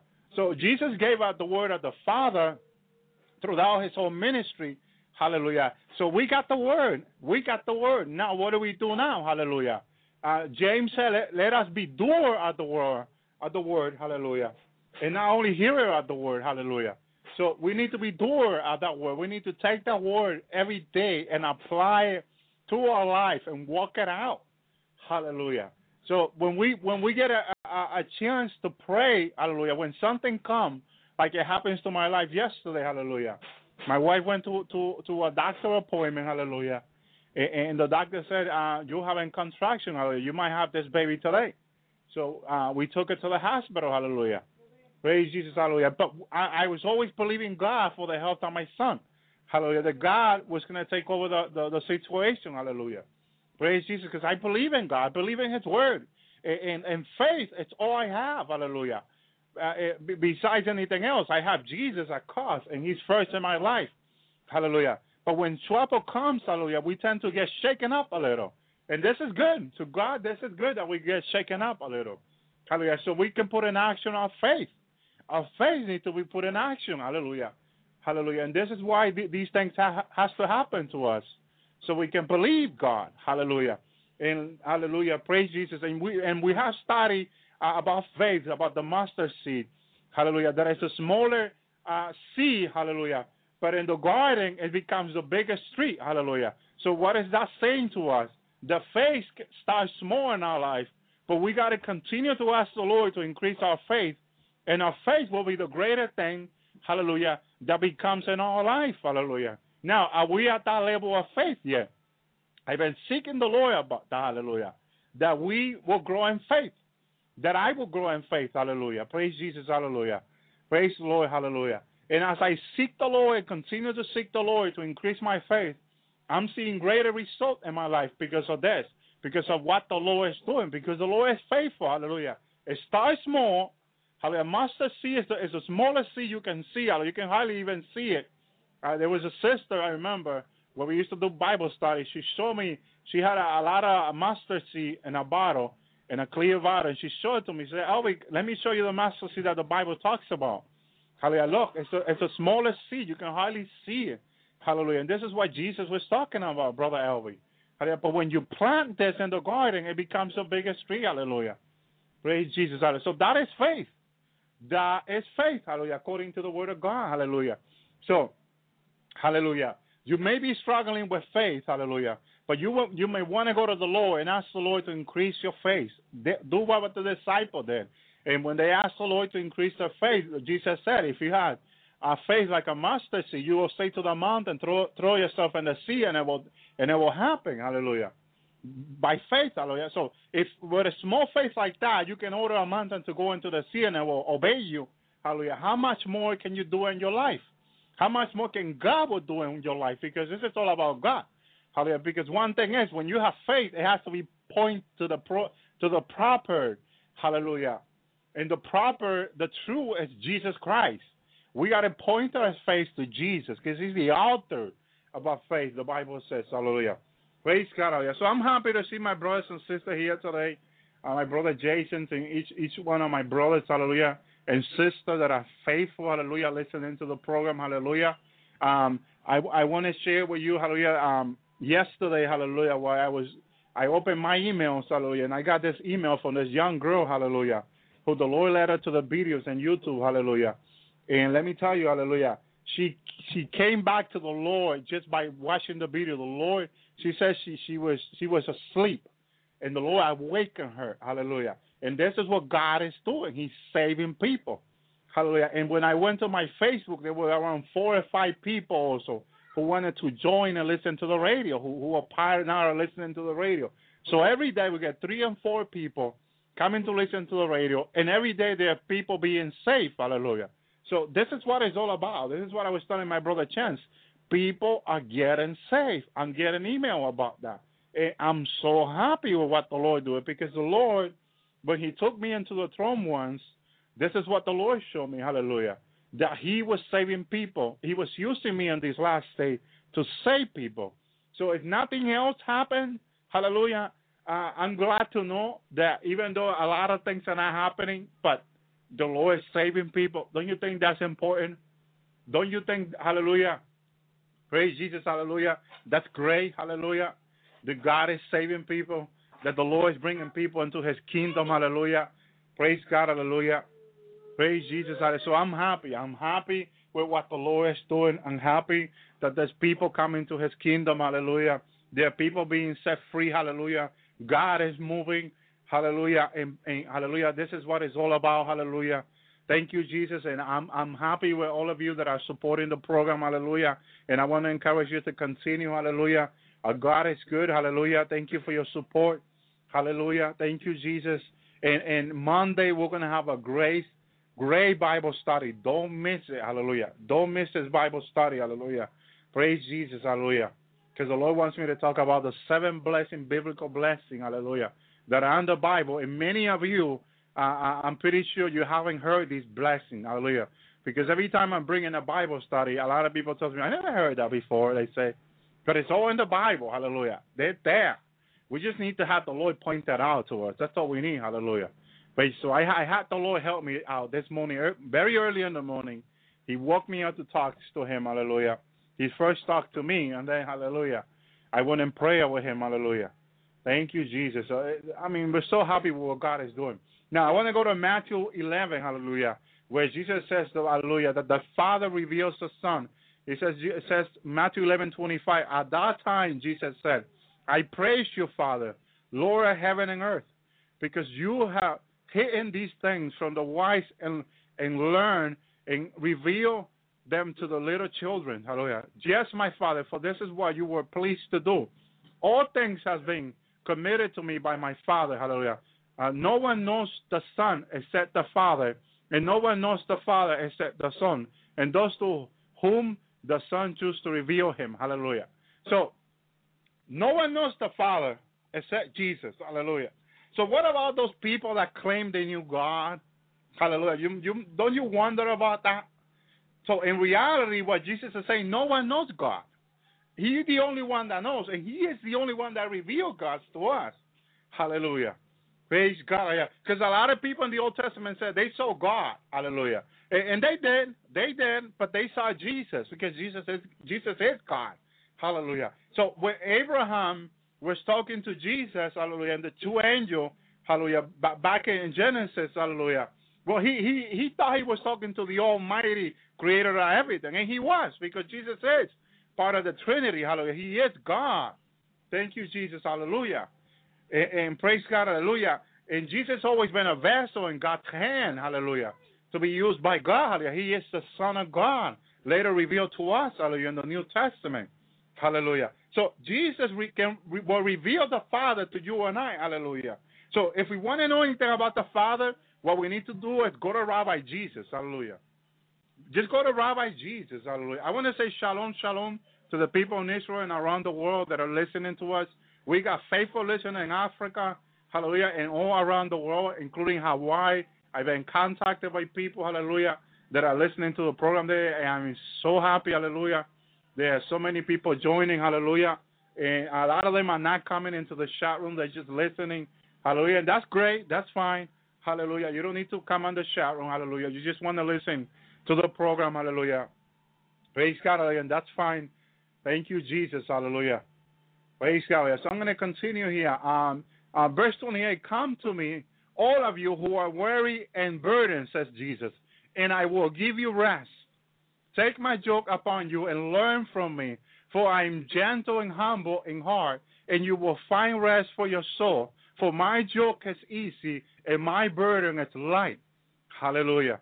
Thank you, Jesus. So with so much going around the world right now, hallelujah, so much bad news, hallelujah, and problem and sickness and so much stuff going on up there, negative stuff, hallelujah. We need to go to Jesus. We need to go to Rabbi Jesus, hallelujah. And we got to give him our burden, hallelujah. You may be carrying burden that are not yours, that should have been given to the Lord, hallelujah. Thank you, Jesus. How do you do that, Brother Elby? Well, hallelujah, you go in prayer with the Lord, hallelujah, and you say to Jesus, Jesus, I give you my burden. Take my burden from me. And you pray this prayer until the Lord takes your burden from your heart, hallelujah. And the Lord is faithful, hallelujah, and he'll do that. And for you to get used to this, hallelujah, try to practice this more and more. Every time you get a burden, a worry, hallelujah, it's another word for burden, hallelujah, a worry or a concern, hallelujah, or a pain, hallelujah. And if you are very concerned about someone, hallelujah, you need to give it to the Lord and trust Jesus that he will work on that person's life, hallelujah. If that person needs protection, you ask the Lord to protect them. If that person needs to be saved, hallelujah, you want to believe the Lord that he will save them. That's where your faith comes into work, hallelujah. And God, hallelujah, will do it according to thy faith. Jesus used to say to the people, let it be done according to thy faith, hallelujah. And Jesus had all the faith in the universe. He has all the faith, hallelujah. But he wanted people to grow in faith. So he told them, let it be done according to thy faith, according to your faith, hallelujah. Praise Jesus. So when you come to Jesus, one thing you got to remember is that you need to believe. You need to have faith, hallelujah. And in Hebrew 11:6, it's very clear there that without faith it is impossible to please God. Hallelujah. So, if you're in constant doubt and unbelief, you're not pleasing God. Hallelujah. So if you want to move to the next level, which is pleasing God, hallelujah, having favor with our Father, hallelujah, you may want to be repenting doubt and unbelief, hallelujah, and pride is another problem we have with pride every single day. These are three things. If you want to write them down on a paper or on your computer, hallelujah, write them down. Write down doubt, unbelief, hallelujah, and pride. These are three things the Lord is having me repent every single day, hallelujah, because we struggle with these things. We do, hallelujah. Some way, somehow, pride keeps on coming back to us, hallelujah. And pride likes to be in our heart, hallelujah. And sometimes we can speak in a prideful way, which is of the flesh, which is of the enemy, hallelujah. It's not from God, because Jesus is total humility. And it says it in his word, hallelujah. When he speaks and he says, hallelujah. And there in Matthew 11:28, he says there, hallelujah, and hallelujah, for I am gentle and humble in heart. Hallelujah. So pride goes into your heart, hallelujah. And that humility is not there anymore. When you got pride, you don't have humility. Hallelujah. You only have humility when you don't have pride. So if you're struggling with pride, hallelujah, and we always notice how we struggle with pride because we can talk in a prideful way, we can even think in a prideful way, or we can even believe in a prideful way, hallelujah. Total humility is pure. Hallelujah. There's nothing evil about it. It's just very pure, hallelujah, very sincere, hallelujah. There's no lie in between, hallelujah. You're not double-minded, hallelujah. You just believe one thing and that's it, hallelujah. And that's faith. That's faith right there when you get to that level, hallelujah, which is very hard to be walking in humility, hallelujah. But if we, hallelujah, if we surrender to the Lord, totally to our Lord Jesus Christ, hallelujah, he can help us, hallelujah, to walk in absolute surrender. Absolute surrender. Absolute Surrender is a book written by our brother Andrew Murray, hallelujah. Andrew Murray, can someone please post it on the chat room? Andrew Murray book, Absolute Surrender. This book is a wonderful blessing. You can find it online, very, very cheap, hallelujah. If not, you can go to YouTube and praise Jesus, hallelujah. Maybe someone can find it and post it also on the chat room. Hallelujah. There are 5 audio about absolute surrender, and I downloaded the first audio, and I'm going to play it in a few minutes. Hallelujah. These audio will help you greatly. You want to take some time quietly and listen to this audio from our brother Andrew Murray. The Lord, the Holy Spirit gave this brother this revelation from the Word of God. Hallelujah. About absolute surrender. Hallelujah. My brother Jason, he's very aware about Andrew Murray's teaching, hallelujah, and he's been helping us out with that. You can click there, hallelujah. These audio are a blessing, and my brother Jason can confirm that, hallelujah. They are a very blessing to our life, hallelujah. Praise Jesus, hallelujah. That you can learn so much. They're all coming out of the Word of God, but the way this brother explains the Word, hallelujah, is with a lot of knowledge and wisdom from the Lord, hallelujah. The Lord had given this brother who's been there for 100 years now a lot of wisdom, hallelujah. He's in heaven. The Lord has showed him to my brother, hallelujah, to one of my brother, hallelujah, that Andrew Murray is in heaven with the Lord, hallelujah. And God is very proud to call himself his God because he was very obedient and he did walk in humility down here. And that's what you and I, hallelujah, need to be walking in humility, total humility. And there's no one else that we can follow after than our Lord Jesus Christ. He was pure humility, hallelujah. And it's right there expressed, hallelujah. He says in Matthew 11:24, I am gentle and humble in heart, and you will find rest for your soul, hallelujah. When you walk in total humility, you'll find rest for your soul. But give your burden to Jesus. Give them to him. When you go in prayer, say, Lord Jesus, I give you all my burden. Hallelujah. This is very important. You do not want to be walking up and down. See, burden and concern can even affect your heart, affects your health. hallelujah, affects your mind mentally, hallelujah, affects you, hallelujah, your health, hallelujah, can come in risk because of your concern for other or for yourself, for this, for that, hallelujah. Praise Jesus, hallelujah. So you want to, hallelujah, give your burden to Jesus, hallelujah, and walk in peace. Walk in total peace and seek humility, hallelujah. But in order for you to seek humility, that's what the Lord is teaching me. You want to be repenting pride. Pride is an evil things of the enemy.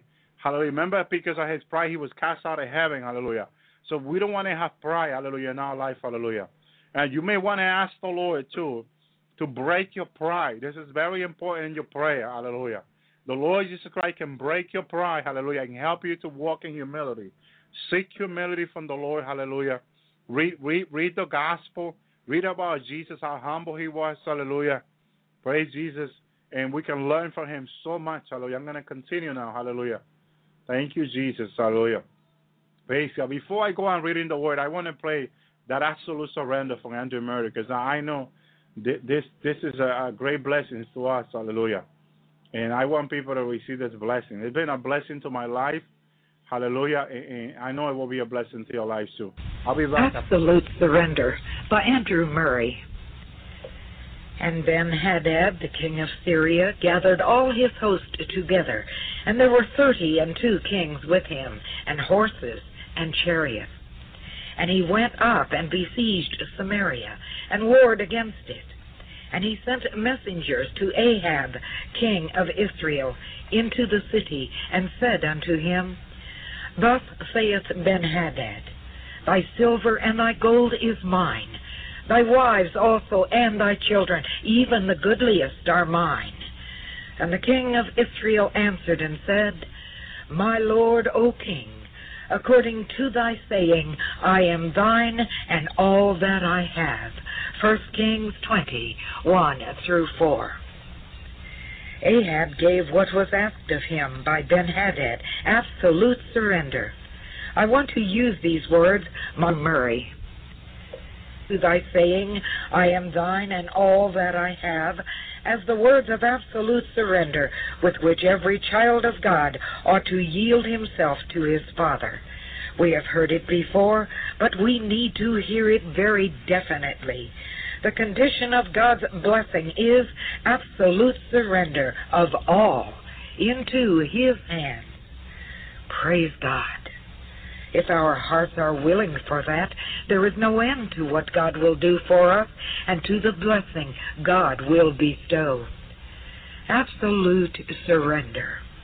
Let me tell you where I got those words. I used them myself often, and you have heard them numerous times.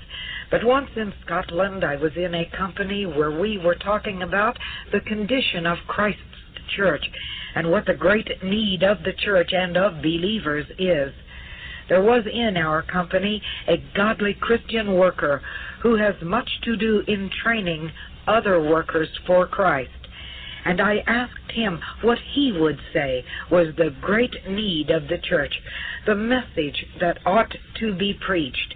He answered very quietly and simply and determinedly, absolute surrender to God is the one thing. The words struck me as never before, and that man began to tell how, in the Christian workers with whom he had to deal, he finds that if they are sound on that point, they are willing to be taught and helped, and they always improve, whereas others who are not sound there very often go back and leave the work. The condition for obtaining God's full blessing is absolute surrender to him. And now I desire, by God's grace, to give to you this message, that your God in heaven answers the prayers which you have offered for blessing on yourselves and for blessing on those around you by this one demand. Are you willing to surrender yourselves absolutely into his hands? What is our answer to be? God knows there are hundreds of hearts who have said it, and there are hundreds more who long to say it, but hardly dare to do so. and there are hearts who have said it, but who have yet miserably failed, and who feel themselves condemned because they did not find the secret of the power to live that life. May God have a word for all. Let me say, first of all, that God claims it from us. God expects your surrender. Yes, and it has its foundation in the very nature of God. God cannot do otherwise. Who is God? He is the fountain of life, the only source of existence and power and goodness. Throughout the universe, there is nothing good but what God works. God has created the sun, the moon, the stars, the flowers, the trees, and the grass. Are they not all absolutely surrendered to God? Do they not allow God to work in them just what He pleases? When God clothes the lily with its beauty, is it not yielded up, surrendered, given over to God as He works in it its beauty? And God's redeemed children, oh, can you think that God can do His work if there is only half or a part of them surrendered? God cannot do it. God is life, love, blessing, power, and infinite beauty, and God delights in communicating Himself to every child who is prepared to receive Him. But this one lack of absolute surrender is just the thing that hinders God. And now He comes, and as God, He claims it. You know in daily life what absolute surrender is. You know that everything has to be given up to its special, definite object and service. I have a pen in my pocket, and that pen is absolutely surrendered to the one work of writing. That pen must be absolutely surrendered to my hand if I am to write properly with it. If another holds it partly, I cannot write properly. This coat is absolutely given up to me to cover my body. This building is entirely given up to religious services. And now, do you expect that in your immortal being, in the divine nature that you have received by regeneration, God can work His work every day and every hour unless you are entirely given up to Him? God cannot. The Temple of Solomon was absolutely surrendered to God when it was dedicated to Him. And every one of us is the temple of God, in which God will dwell and work mightily on one condition: absolute surrender to Him. God claims it. God is worthy of it. And without it, God cannot work His blessed work in us. God not only claims it, but God will work it Himself. God accomplishes your surrender.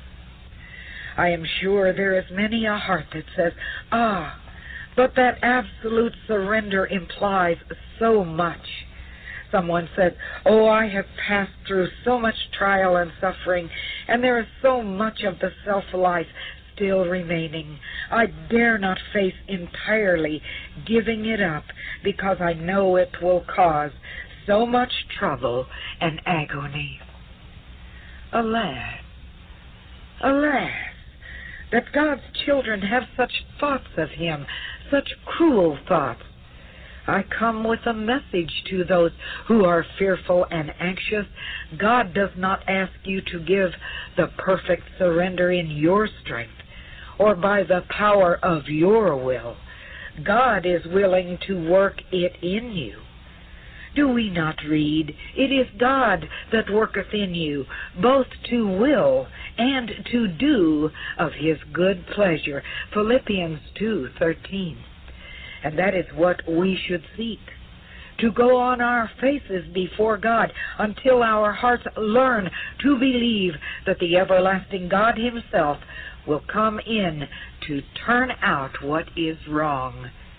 He will conquer what is evil and work what is well-pleasing in his blessed sight. God himself will work it in you. Look at the men in the Old Testament, like Abraham. Do you think it was by accident that God found that man, the father of the faithful and the friend of God? Do you think that it was Abraham himself, apart from God, who had such faith and such obedience and such devotion? You know it is not so. God raised him up and prepared him as an instrument for his glory.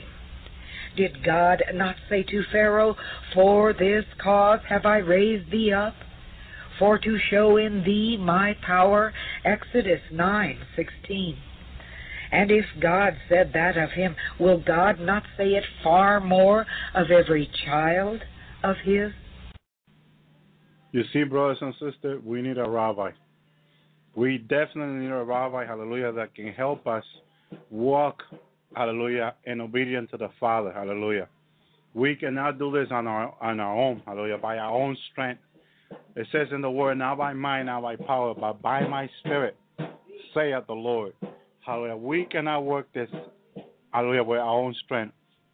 We need the Lord to help us, hallelujah. We need His help, hallelujah. And we're not going to do it. We're just not going to do it with our own strength, hallelujah.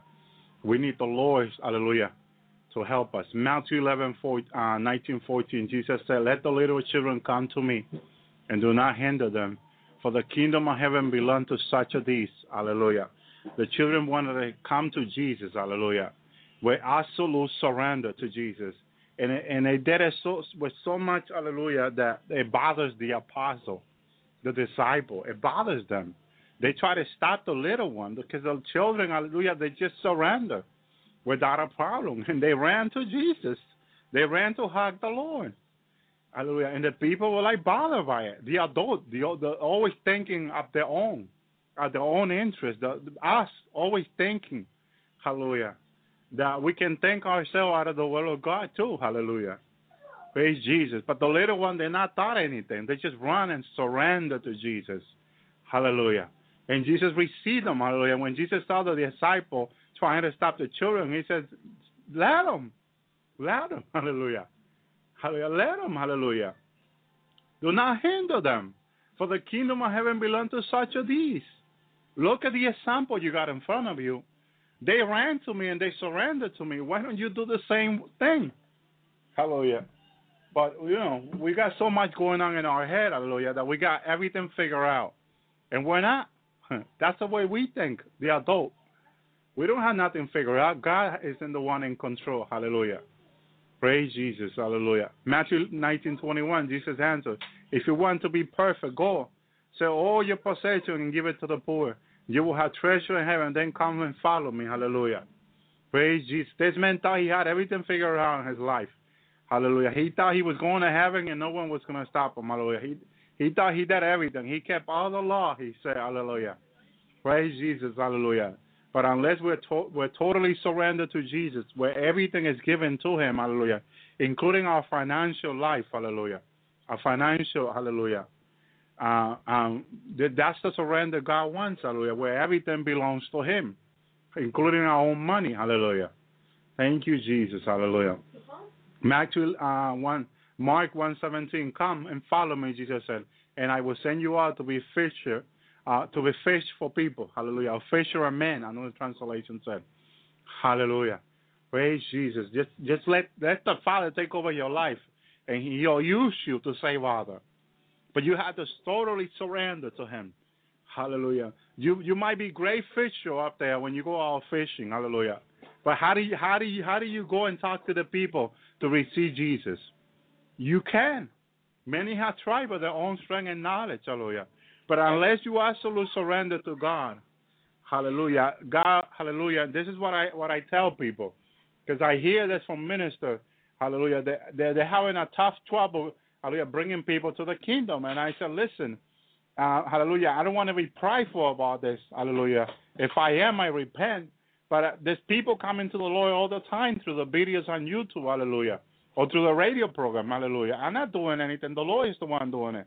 Well, what I do is I trust Jesus, hallelujah, and Jesus does the rest.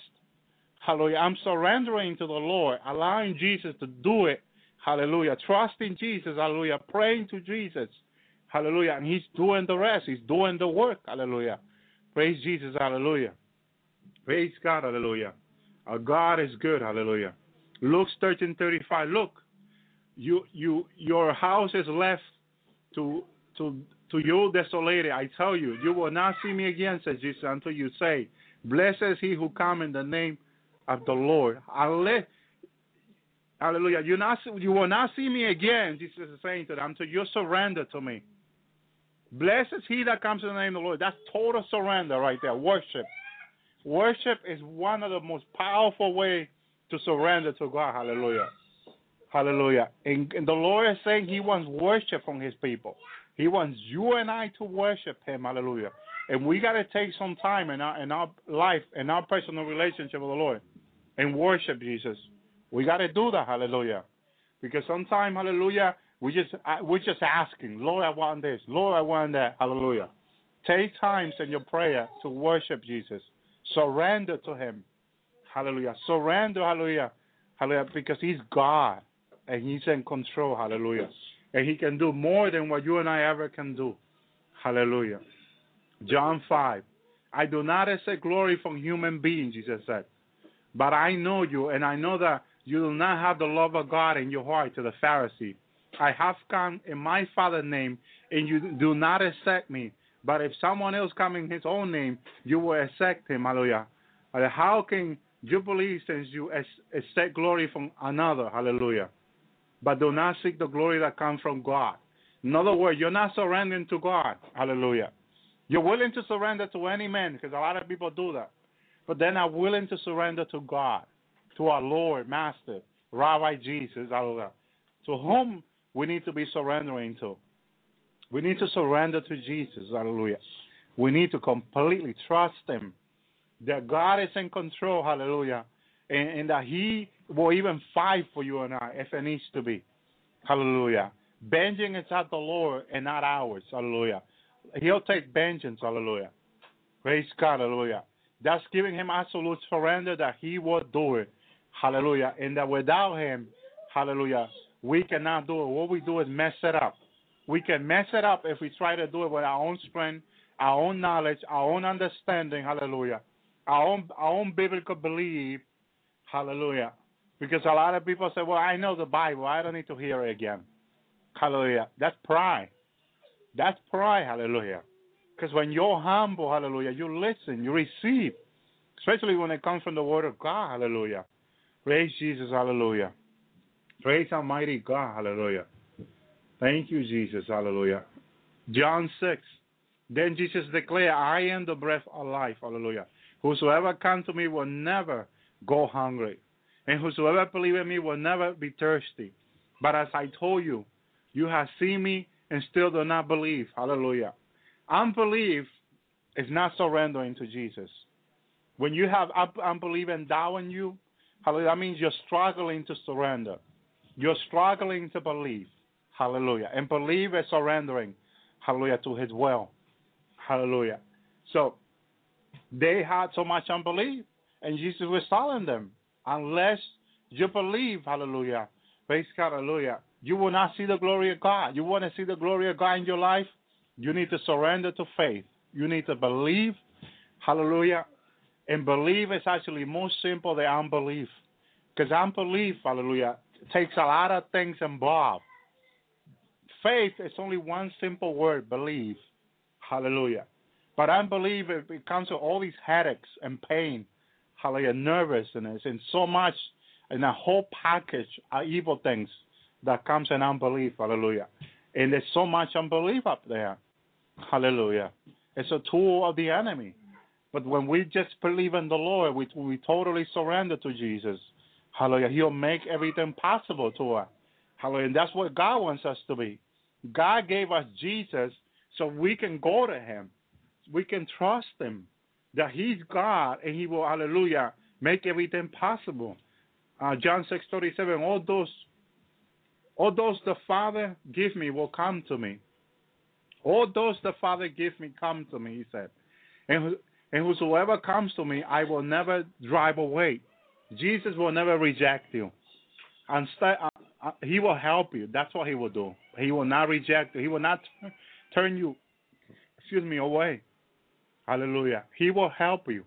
Praise Jesus. When you totally surrender to him. Hallelujah. So then he says in verse 38, for I have come down from heaven not to do my will, but to do the will of him who sent me. He was always doing the will of the Father. He was always surrendered to the Father. That's why he said he wasn't going to do his will, because he was in total surrender to the Father.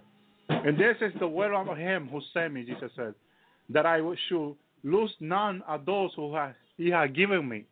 If you are his sheep, hallelujah, right now as a pastor, he's working to help you. He's working to help you. Hallelujah. He's doing a lot of things to get to you. Hallelujah. You may not be listening to him. You may not be praying to him. Hallelujah. But he's trying to protect you as his sheep. And many of us know in our own experience with the Lord that we have gone through a lot of trouble. Even there was time that we walked away from believing. Hallelujah. But Jesus never gave up on us. My brother Chen shared something like that with me, I remember. Hallelujah. That at one time in our life, we walked away from Jesus.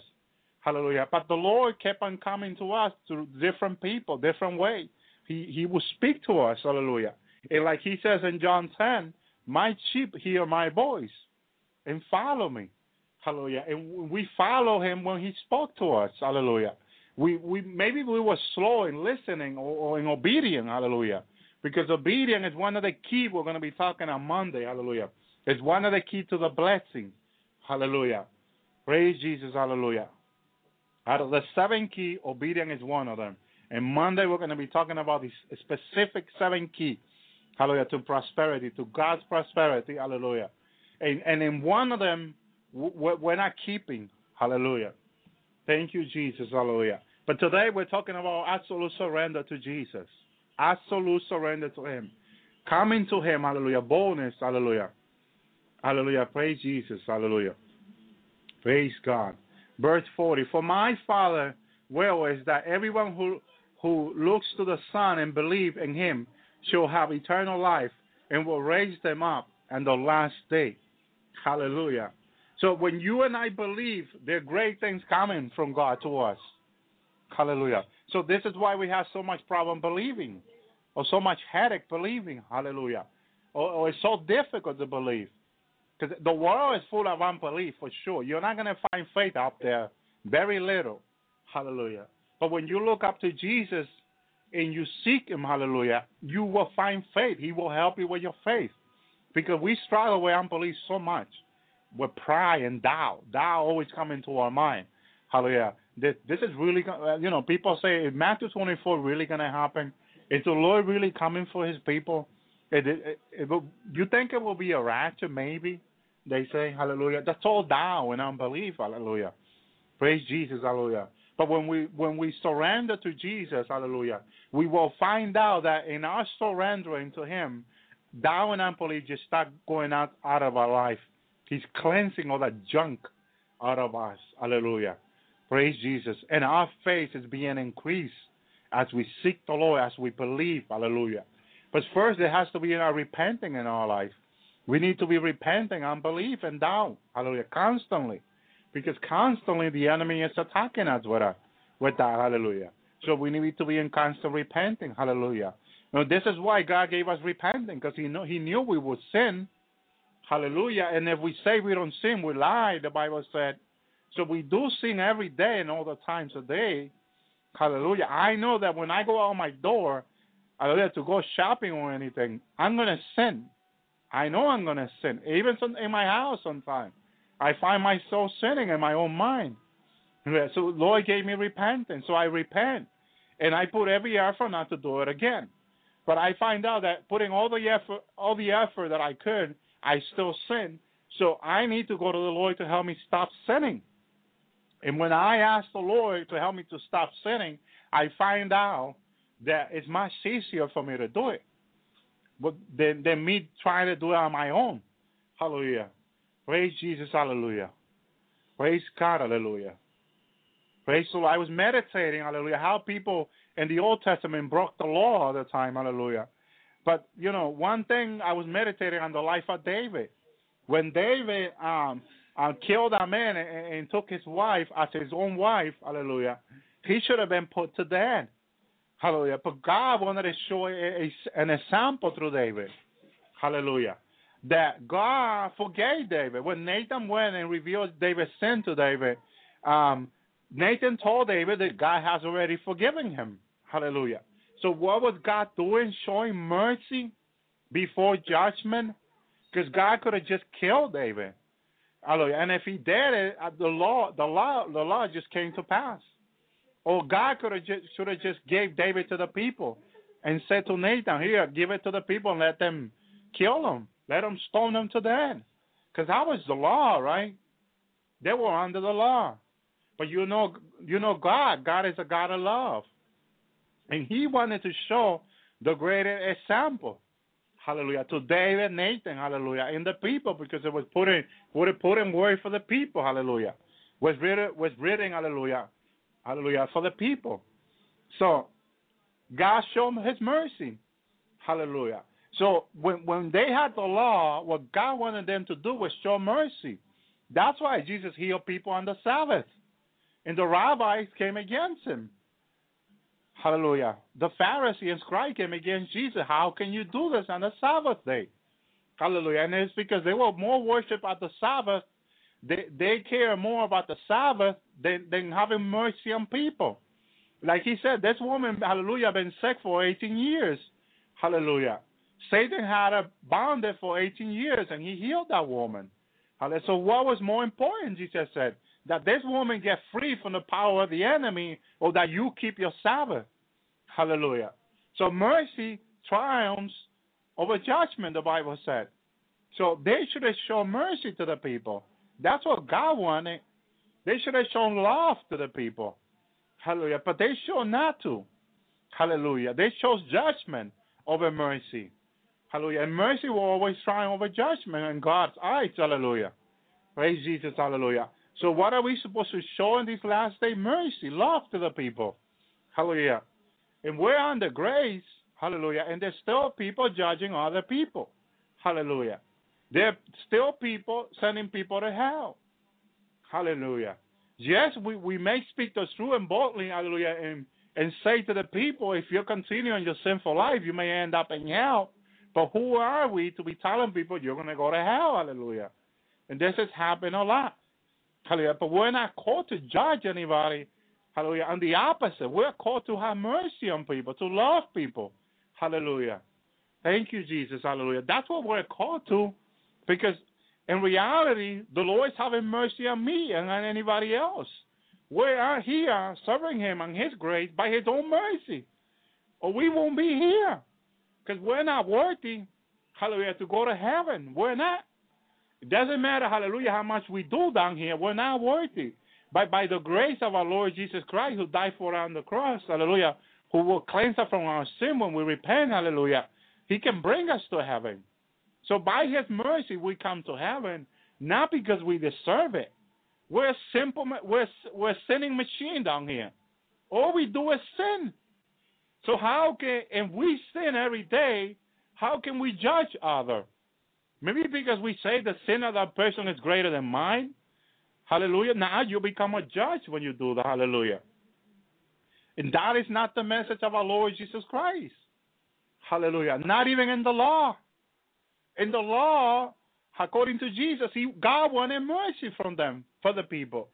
But no one was willing to give mercy to anybody. Everybody just wanted to grab a stone and stone the other person when they sin. Hallelujah.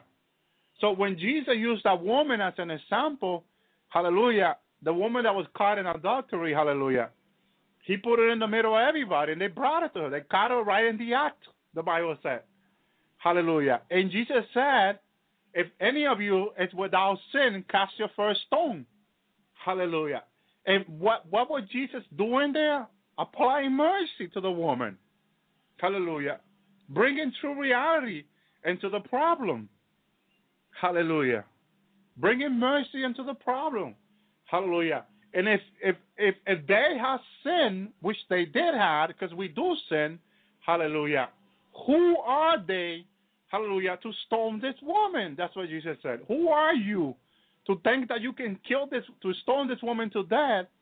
Hallelujah. But when you got sin, who made you a judge of this woman? Hallelujah. And this is what we do. We judge people. And this is a great problem. Hallelujah. Thank you, Jesus. Hallelujah. Praise God. Hallelujah. And I love that when that happens with Bill Clinton, the president. Hallelujah. Praise God. Hallelujah. They wanted to impeach him. Hallelujah. Thank you, Jesus. Hallelujah.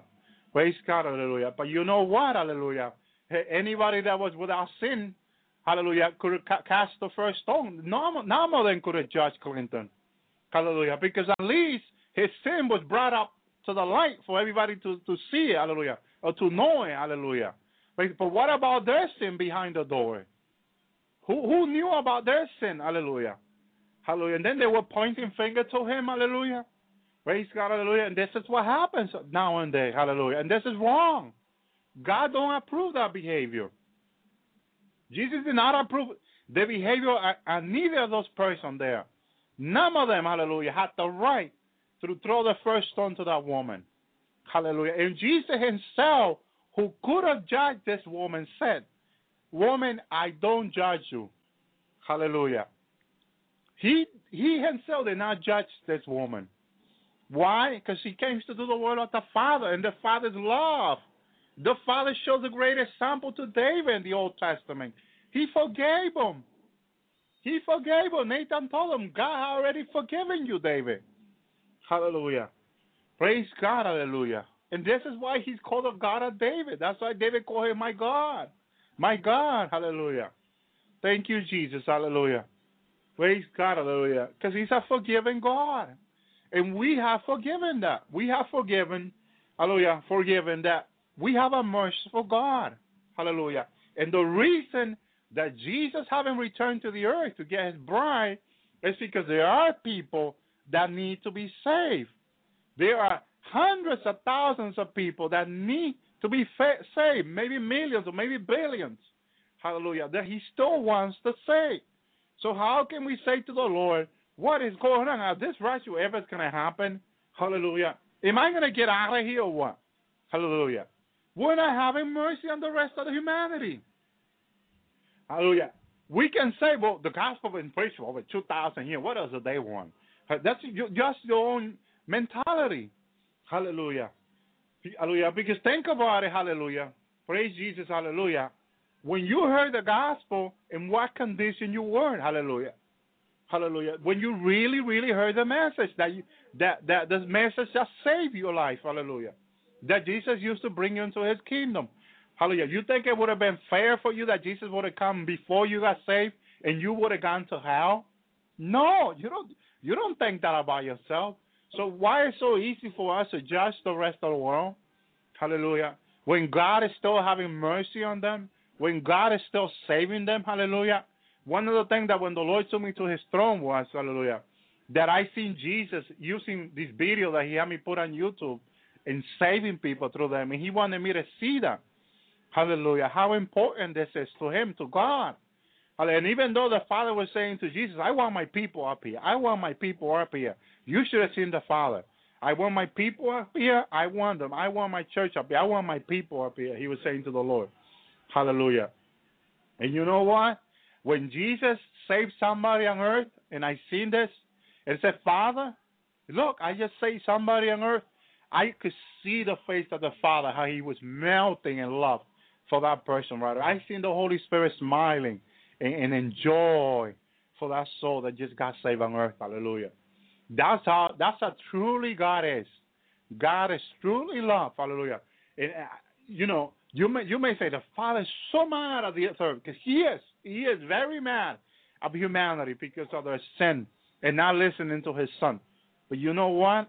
Look, Jesus still haven't returned to the earth. He still haven't come for his bride. So what do you think that means?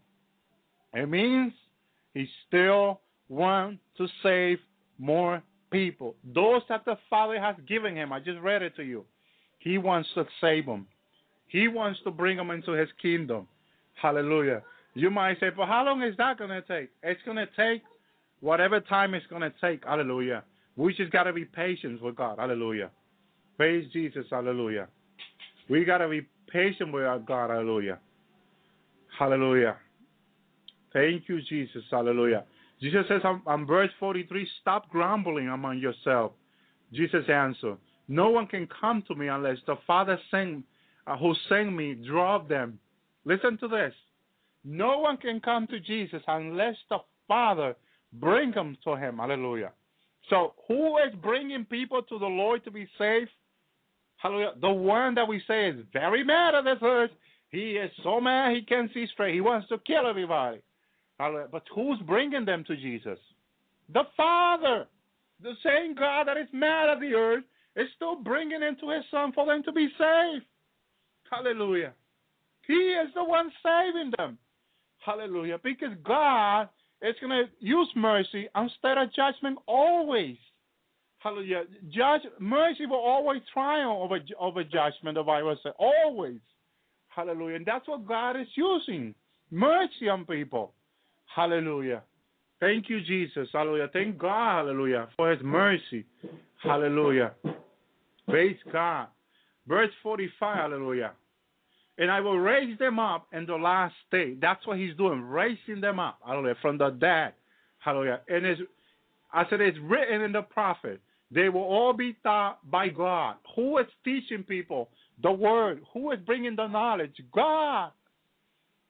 His Father, Jesus' Father, God Almighty, is teaching people in these last days.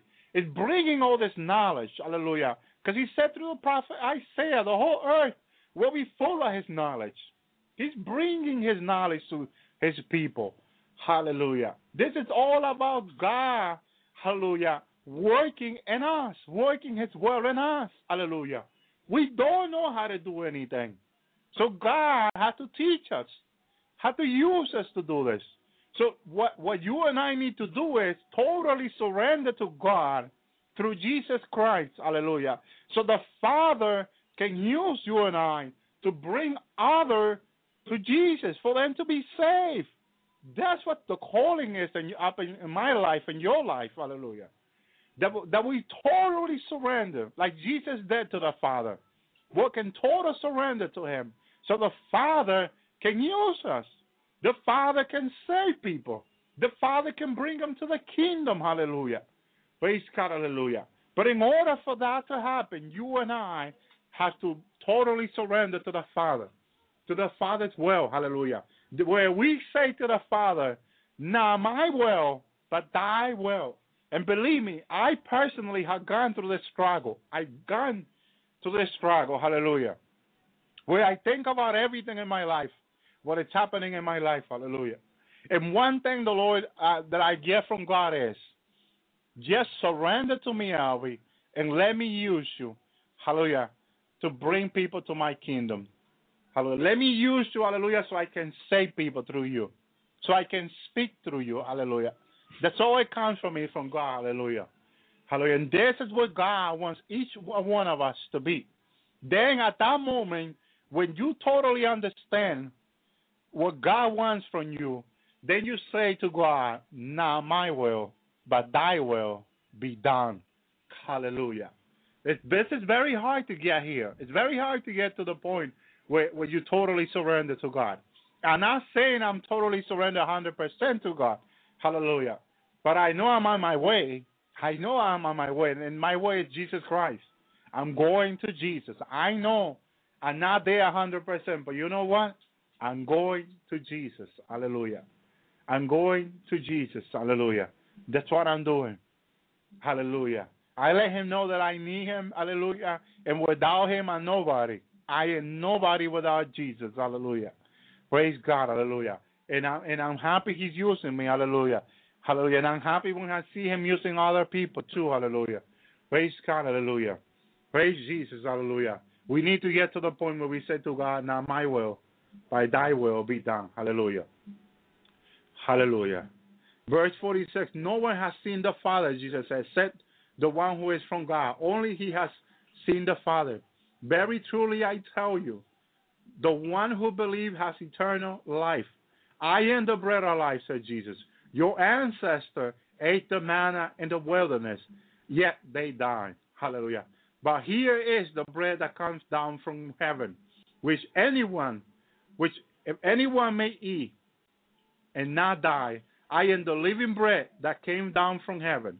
Whosoever eats this bread will live forever. This bread is my flesh, which I will give, hallelujah, for the life of the world. Hallelujah. He gave himself in total surrender to the Father for you and I, without any hesitation, without any, hallelujah, without leaving anything behind. He gave himself totally for you and I, totally in surrender to the Father. And that cross, he surrendered himself totally. Hallelujah. And it was just not because of the way the Roman crucified people. Hallelujah. It was because that's the way the Father wanted it. Hallelujah. Praise Jesus. Hallelujah. And it was such a great spectacle of what Jesus did that it was prophesied that none of his bones will be broken. And none of Jesus' bones will be broken. Hallelujah. And even in the way he was hanged on the cross, hallelujah, you may think that some of his bones would have been broken. Hallelujah. But it was prophesied that none of his bones will be broken. Hallelujah. And they didn't. They didn't. Hallelujah. That's total surrender to the will of the Father. And then when you surrender, you and I surrender to the Father in this matter that Jesus did, hallelujah, we will find life. Because life only comes from God. Hallelujah. You will find, hallelujah, that he'll make you a useful vessel in his hand for him to do his will, and not yours, but his will. Hallelujah. Praise God. And through that, by you surrendering to God, by you giving your life entirely to Jesus for him to use it, you will find joy in the middle of it. You will find peace with God. Hallelujah. Because there's only peace in God and Jesus Christ. He is the Prince of Peace. Hallelujah. If you've been struggling now for years, if you don't know what the will of God is for your life, let me advise you to start surrendering to God now. Hallelujah. Start surrendering your will to his will. Start reading the word and taking it to heart. Start believing the word and start confessing those things that aren't pleasing to God. Hallelujah. Surrender to him. Let him use you. Hallelujah. For his glory. Hallelujah. Say to God in your prayer, Father, not my will. Say to Jesus, not my will, but thy will be done. Hallelujah. And pray until you believe it. Hallelujah. With all your heart. And then every part of you will desire it, that only the word of God will be done in your life. Hallelujah. And nothing else. Hallelujah. Praise Jesus. Hallelujah. Praise God. Hallelujah. Praise God. Hallelujah. Thank you, Jesus. Hallelujah. John 6:53. Jesus says to them, very truly I tell you, unless you eat the flesh of the Son of Man and drink his blood, you have no life in you. Whosoever eat my flesh and drink my blood has eternal life, and I will raise him up in the last day. For my flesh is real food, and my blood is real drink. Whosoever eat my flesh, drink, and my blood remain in me, hallelujah, and I am them. This is, hallelujah, the important things, that not only you live in Jesus, but he also lives in you when you totally surrender to him. When you give your life to him and you don't make no regret about it. You just give it up to him, and you say to him every single day in your prayer, Lord, not my will, but thy will. Lord, and as you struggle with it, you ask him to help you to surrender. Because as my brother, hallelujah, Andrew read, hallelujah, from the Bible, hallelujah, that you cannot do this on your own strength. You need the Lord Jesus Christ. You need Rabbi Jesus to help you, hallelujah, to totally surrender to God, to God's will, hallelujah. Praise God, hallelujah. And he will raise you up, Jesus said, in the last day. He will raise you up. He will raise himself up through you, hallelujah, and will use you And as Jesus died on the cross and was buried and raised again on the third day, so will be your life. Hallelujah. Dead, buried with Jesus. Hallelujah. And Jesus will raise it up for his glory. Jesus will raise you up in the last day to use you as a vessel who has totally surrendered to him. Hallelujah. Who has no things of his own, who don't think about his own, but thinks only about Jesus. Hallelujah. Because that whom you love and that whom you desire. Hallelujah. Praise Jesus. And you will walk. And you just will meditate about him and nothing else. You will meditate on his word day and night, the Bible says. Then it will make you prosper. Hallelujah. Praise God. Hallelujah. Then Jesus will make you prosper. Then Jesus will help you. Hallelujah. When you have totally surrendered to him. When you have given your life to him. Hallelujah. So him to use you. Hallelujah. But you have to surrender in order for that to happen. Hallelujah. Many wants to go preach and win many souls for the kingdom. Hallelujah. But they haven't, hallelujah, they haven't totally surrendered to the Lord. They haven't started, hallelujah, where everything, hallelujah, don't matter. What you want or your desire or your will don't matter. But only the will of Jesus. And when you get there, hallelujah, when Jesus get you there, because you're not going to get there on your own. Hallelujah. You can only start by recognizing that without Jesus it's not possible. Hallelujah. And you get on your knees and you pray and you say, Lord, please help me. Lord Jesus, I cannot do this on my own. Not by mind, not by power, by thy spirit. Jesus, help me through your Holy Spirit to serve you, to be a vessel of honor in your hand, Lord. Cleanse me, Lord. Purify me, Lord. Hallelujah. Cleanse my life. Take all this sin from me, Lord. I've been trying to stop smoking, Lord, and I can't do it on my own strength. Please help me. I've been struggling with these sins, Lord, but I cannot stop sinning, Lord. Please help me. Hallelujah. When you surrender to the Lord in the prayer, hallelujah, and you tell Jesus that you cannot stop sinning on your own, and you ask him to help you, you ask him to give you his strength, you ask him to live the life that will be pleasing to the Father. Hallelujah. And you, that Jesus will live it in you to be pleasing to the Father. Hallelujah. And you surrender, he will take over your life. Hallelujah. Praise God. Hallelujah. And he will lead you through his Holy Spirit to all truth. And you only can know the will of God when you have totally surrendered your will to him. Hallelujah. You cannot know the will of God unless you surrender your will to him. And you say to God, Father, not my will, but thy will be done. Hallelujah. How precious that is, brothers and sisters. Hallelujah. How precious that is when we can surrender to our Lord and Master, Rabbi Jesus. Hallelujah. Praise Jesus. Hallelujah. Praise God. Hallelujah.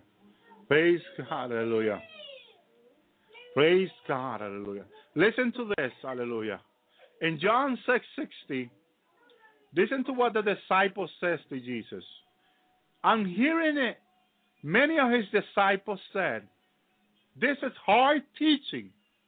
Who can accept it? They said to Jesus. And Jesus is aware that his disciples were grumbling.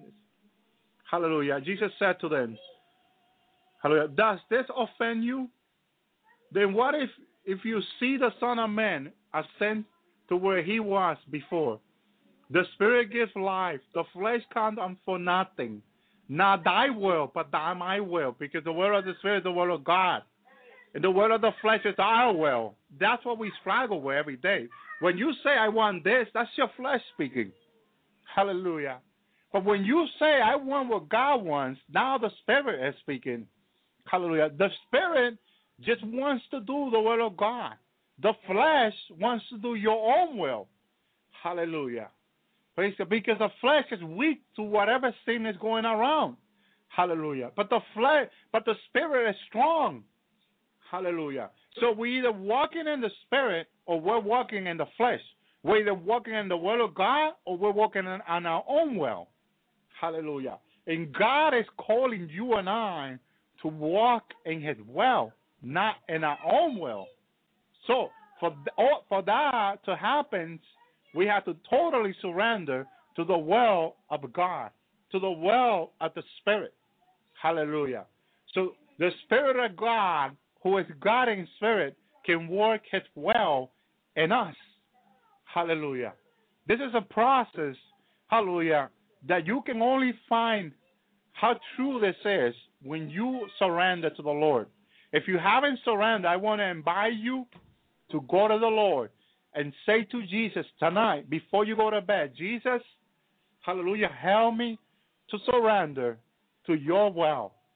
Thy will, Lord, be done in my life and not my own will. Say to the Lord, I am tired to trying to work, to trying to live in my own will. I am tired because I've been making so much mistake, Lord. Every time I'm trying to do things on my own, I mess it up, Lord. I mess it up. But I need you, Lord. Hallelujah. I need you to help me, hallelujah, to walk in your will, Lord. I cannot do this on my own, Lord. This is almost impossible. Hallelujah. But I need your will, hallelujah. Praise Jesus, hallelujah. I need you to help me, Jesus. And the Lord hears that prayer, hallelujah. He will help you. I'm going to take a break. I'll be back.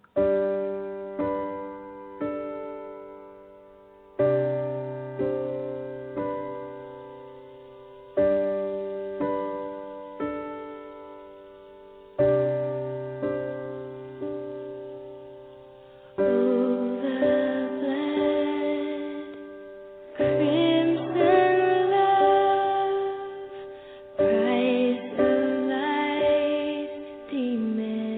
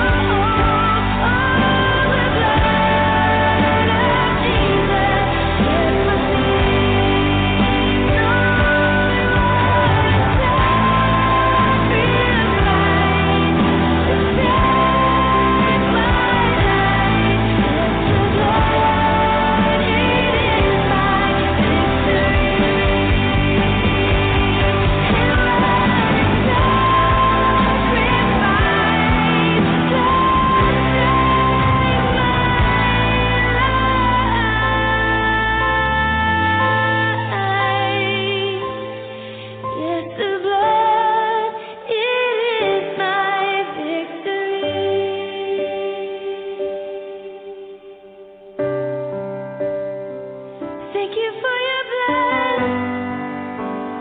Come on and thank Him. Oh, thank you. Thank you for your blood. Thank you for your love. Thank you, Lord. Thank you, thank you, thank you.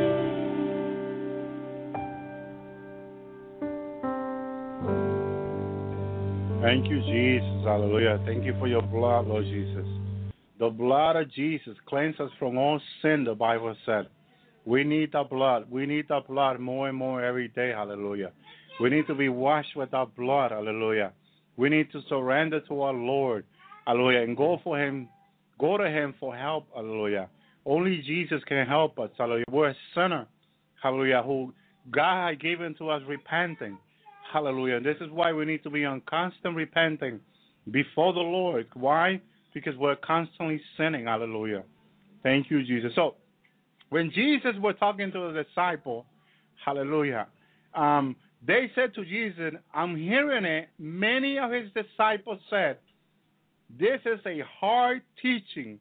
Who can accept it? Who can bear this? Hallelujah. They found that the word of Jesus was very, very hard. Hallelujah. To receive it. Hallelujah. And the Bible continues to say, aware that His disciples were grumbling about this, Jesus said to them, does this offend you? Hallelujah. Then what if you see the Son of Man ascend to where He was before? What if you see me in my throne with all my glory? Hallelujah. With all those angels worshiping Him. Hallelujah. What if you see Him like that? Now, will you now believe? Will you now receive the word? Hallelujah. Because Jesus was so humble giving this word. Hallelujah. But not being prideful about it. Hallelujah. He was so humble giving this word to the disciple, but a very clear, straight message. Hallelujah. They could not, hallelujah, try to live a spiritual life in the flesh. They needed to be repentant. They needed to be going to the Lord to recognize that this fallen flesh, fallen Adam that we have needs God help. Hallelujah. Praise Jesus. Hallelujah. We need God more than ever. Hallelujah. So then Jesus continues saying to them, the Spirit gives life. The flesh comes for nothing. Nothing good, my brothers and sisters, comes out of our flesh. Don't trust on your own flesh for nothing. Count on the Word of God through the Holy Spirit. Hallelujah. Remember the parable of the 10 virgins? Hallelujah. That 5 of them did not have the Holy Spirit when they got up. Hallelujah. Praise Jesus. Hallelujah. Well, because they took the Holy Spirit for granted. And the flesh counts for nothing, Jesus said. So they needed the Holy Spirit. They needed the Spirit in them and strengthening them, helping them. Not by might, not by power, but by my Spirit, saith the Lord. We need the help of the Holy Spirit to walk this spiritual life that we are called to walk. Because Jesus was calling His disciple and is calling you and I to walk in this spiritual life. Hallelujah. But He knows that you and I cannot do it on our own strength. He knows. So the Father, that's why He gave us the Holy Spirit. But a lot of us still, even though God has given us the Holy Spirit, are trying to walk this life in the flesh with a fleshly desire. Hallelujah. Not willing to give up, hallelujah, our own will to God. And it doesn't work that way. We got to give our will to the Lord. And then His will, hallelujah, can reign in our life. Hallelujah. Thank you, Jesus. So He said, the word I have spoken to you, Jesus said, they are full of spirit and life. Yet, there are some of you who do not believe. So the problem they had, hallelujah, so much with the flesh was also unbelief. Unbelief is part of the flesh. It's part of you. Hallelujah. You need to repent that to the Lord. You need to go to the Lord and say, Lord, I got a problem with unbelief. Lord, please help me. And the Lord, hallelujah, thank you, Jesus, will help you. Because that's why He sends His Holy Spirit. That's why the Father sent His Son to help us. Hallelujah. Thank you, Jesus. Hallelujah. And He went on to say, this is why I told you that no one can come to me unless the Father has enabled them. Hallelujah. Empower them.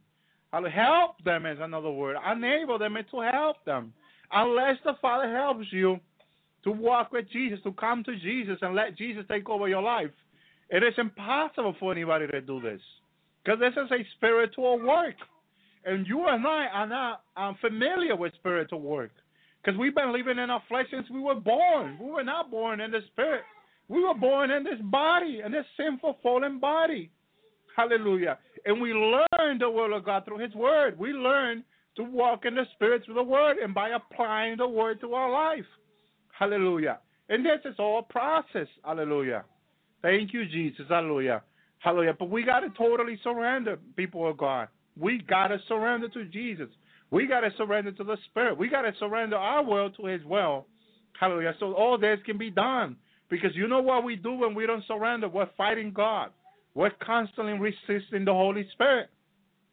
And that's what he says in the book of Hebrew about our parents, our fathers, hallelujah, that came out of Egypt. That they resisted the Holy Spirit because God wanted to bring his will into their life, and they wanted to continue to walk on their own will. Hallelujah. Thank you, Jesus. Hallelujah. And they resisted the Holy Spirit for 40 years, the Bible said. They resisted.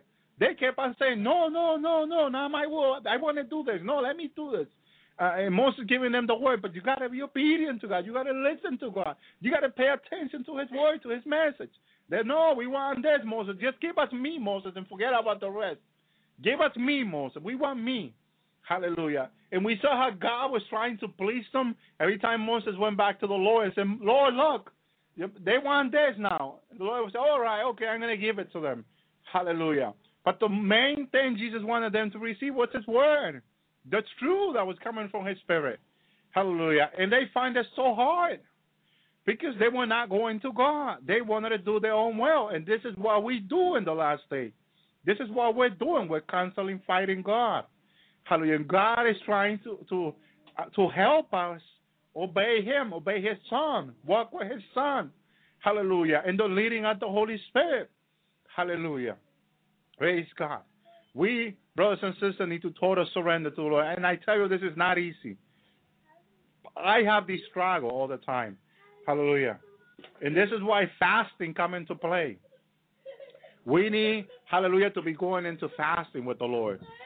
Hallelujah. Put in this flesh, hallelujah, until certain days are not eating. Because a lot of time all we do is eat. This is not good for us, hallelujah. We need to fast from food, hallelujah. We need to stay away from food. Hallelujah. The Daniel fasting is a great fasting. This past week, we finished the 21-day Daniel fasting. What a great fasting we had. Hallelujah. The presence of God was felt very powerful. Hallelujah. So praise Jesus. Hallelujah. Join these fasting, people of God. Praise Jesus. Hallelujah. Join us when we call people into fasting. Join us. Hallelujah. Praise God. Your life will be blessed. Hallelujah. The Lord will bless your life, hallelujah, when you join this fasting. These fastings are great, hallelujah. We're going to start another 21 day of fasting, hallelujah. Praise Jesus, hallelujah. Not this week, but next week. Because I've been doing 21 days on the road, hallelujah. I'm going to take a week break, hallelujah. We're going to start the following week, hallelujah. Another 21 day of fasting, hallelujah. Thank you, Jesus. I usually fast anyway. In my own fasting before the Lord, hallelujah. I got my own fasting. Which days I don't break, hallelujah. Those are fasting. Sometimes I do it with water, sometimes I do it with nothing, hallelujah.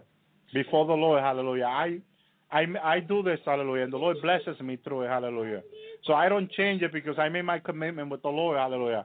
But I want to advise you to go into fasting, to seek the Lord, to let the Lord work his word in your life, hallelujah. For you not to resist the Lord, hallelujah. The Lord is so good. He's just trying to help us, hallelujah.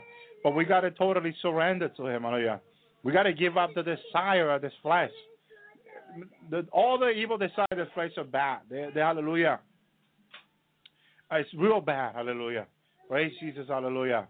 And, when you join this 21 Daniel fasting, you will feel the presence of the Lord. People have told me that. In the moment they say, I'm going to join this fasting, and they present it before the Lord, they felt a strength from the Lord come down on them. They said, wow. Brother, help you.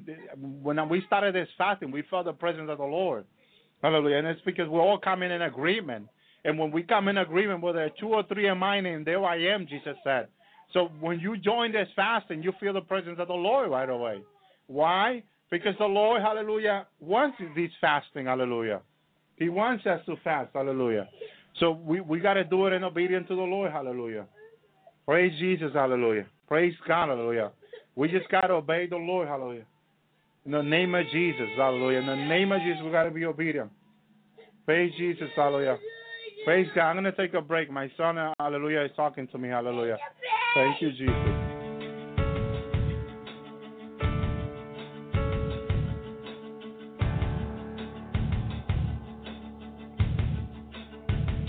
Can only imagine what it would be like when I walk by your side. I can only imagine what my eyes will see when your face is before me. I can only imagine. I can only imagine. I can only imagine what it would be like when I walk by your side. I can only imagine what my eyes will see when your face is before me. Oh, surrounded by your glory, what will my heart feel? Will I dance for you, Jesus, or in awe of you be still? Will I stand in your presence? To my knees will I fall? Will I sing hallelujah? Will I be able to speak it all? I can only imagine. I can only imagine.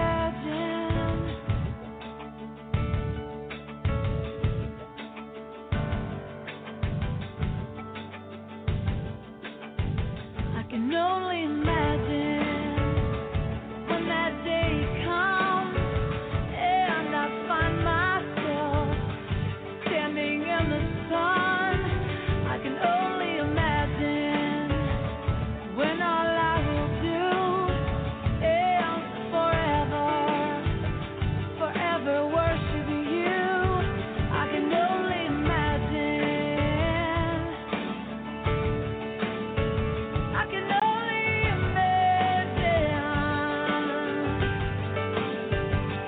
Oh, surrounded by your glory, what will my heart feel? Will I dance for you, Jesus, or in awe of you be still? Will I stand in your presence? To my knees will I fall? Will I sing hallelujah? Will I be able to speak it all? Oh, surrounded by your glory, what will my heart feel? Will I dance for you, Jesus, or in awe of you be still? Will I stand in your presence?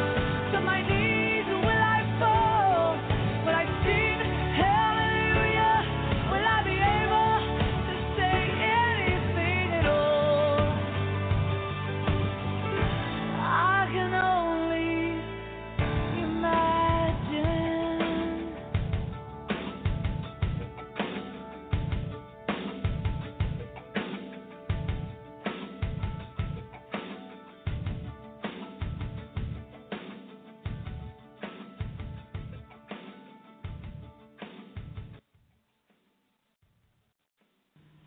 Thank you, Jesus, hallelujah. Praise God, hallelujah. Praise the Lord, hallelujah. Praise Jesus, hallelujah. So this is not easy, brothers and sisters, hallelujah. It's just not easy, hallelujah. But you know what, hallelujah? We gotta seek it out every day, hallelujah. Praise God. I'm not saying I'm there yet, hallelujah, hallelujah. But I'm on my way there, and I want it more than anything else, hallelujah. I don't want nothing to distract me from seeking the Lord and doing the will of the Lord, hallelujah. Because ultimately, everything we do on this earth, hallelujah, if we don't do the will of God, hallelujah, we have wasted all our time, all God's precious time, hallelujah. And God is calling us, hallelujah, to do His will. Because if we don't do that, if we go out through our whole life just doing whatever we want and don't do the will of God, hallelujah, we have wasted so much time which we could have given ourselves to God, where we could have surrendered to God, hallelujah. And God would have done so much through us, hallelujah. So much people would have come to God, hallelujah. And then, hallelujah, praise God, all these gifts they got in heaven for us, hallelujah, for doing the will of God down here, hallelujah. Praise Jesus, hallelujah. We got to give an effort, hallelujah. It's not easy. I'm telling you, it's not easy. So much things in between, hallelujah. We can use so much excuses not to do the will of God down here. So much excuses for that. I don't have time for this, or maybe because I got kids, I don't have time to preach on the radio or see God or anything or pray or anything. All those are excuses, hallelujah, we're giving to God, hallelujah. God wants us to surrender, hallelujah, let His word work in our life, hallelujah. Let His Spirit, let His Son, hallelujah, direct our life, hallelujah. And we, hallelujah, totally do His will, hallelujah. And this is what He expects of us, hallelujah. Total surrender for you and I, hallelujah. And we stop the excuses, hallelujah. And we can say these excuses are valid, hallelujah, because we can say, well, God gave me my kids, so I can only give all my time to them because God gave them to me. Well, that's an excuse because there's time for everything, the Bible said. So there's got to be time for you with your kid and also time for you to preach the word, hallelujah, and do the will of God, hallelujah, and seek God and pray, hallelujah. Thank you, Jesus, hallelujah. So we cannot use our own kid as an excuse before God, hallelujah, or this and that, hallelujah. Praise Jesus, hallelujah. But we just got to be obedient and seek the Lord and let the will of God, God work His word in our life, hallelujah. Thank you, Jesus, hallelujah. Praise God, hallelujah. So this is the people in verse 40 hearing the word. Some of the people say, surely this man is the prophet. Others say he is the Messiah. Still others ask, how can the Messiah come from Galilee?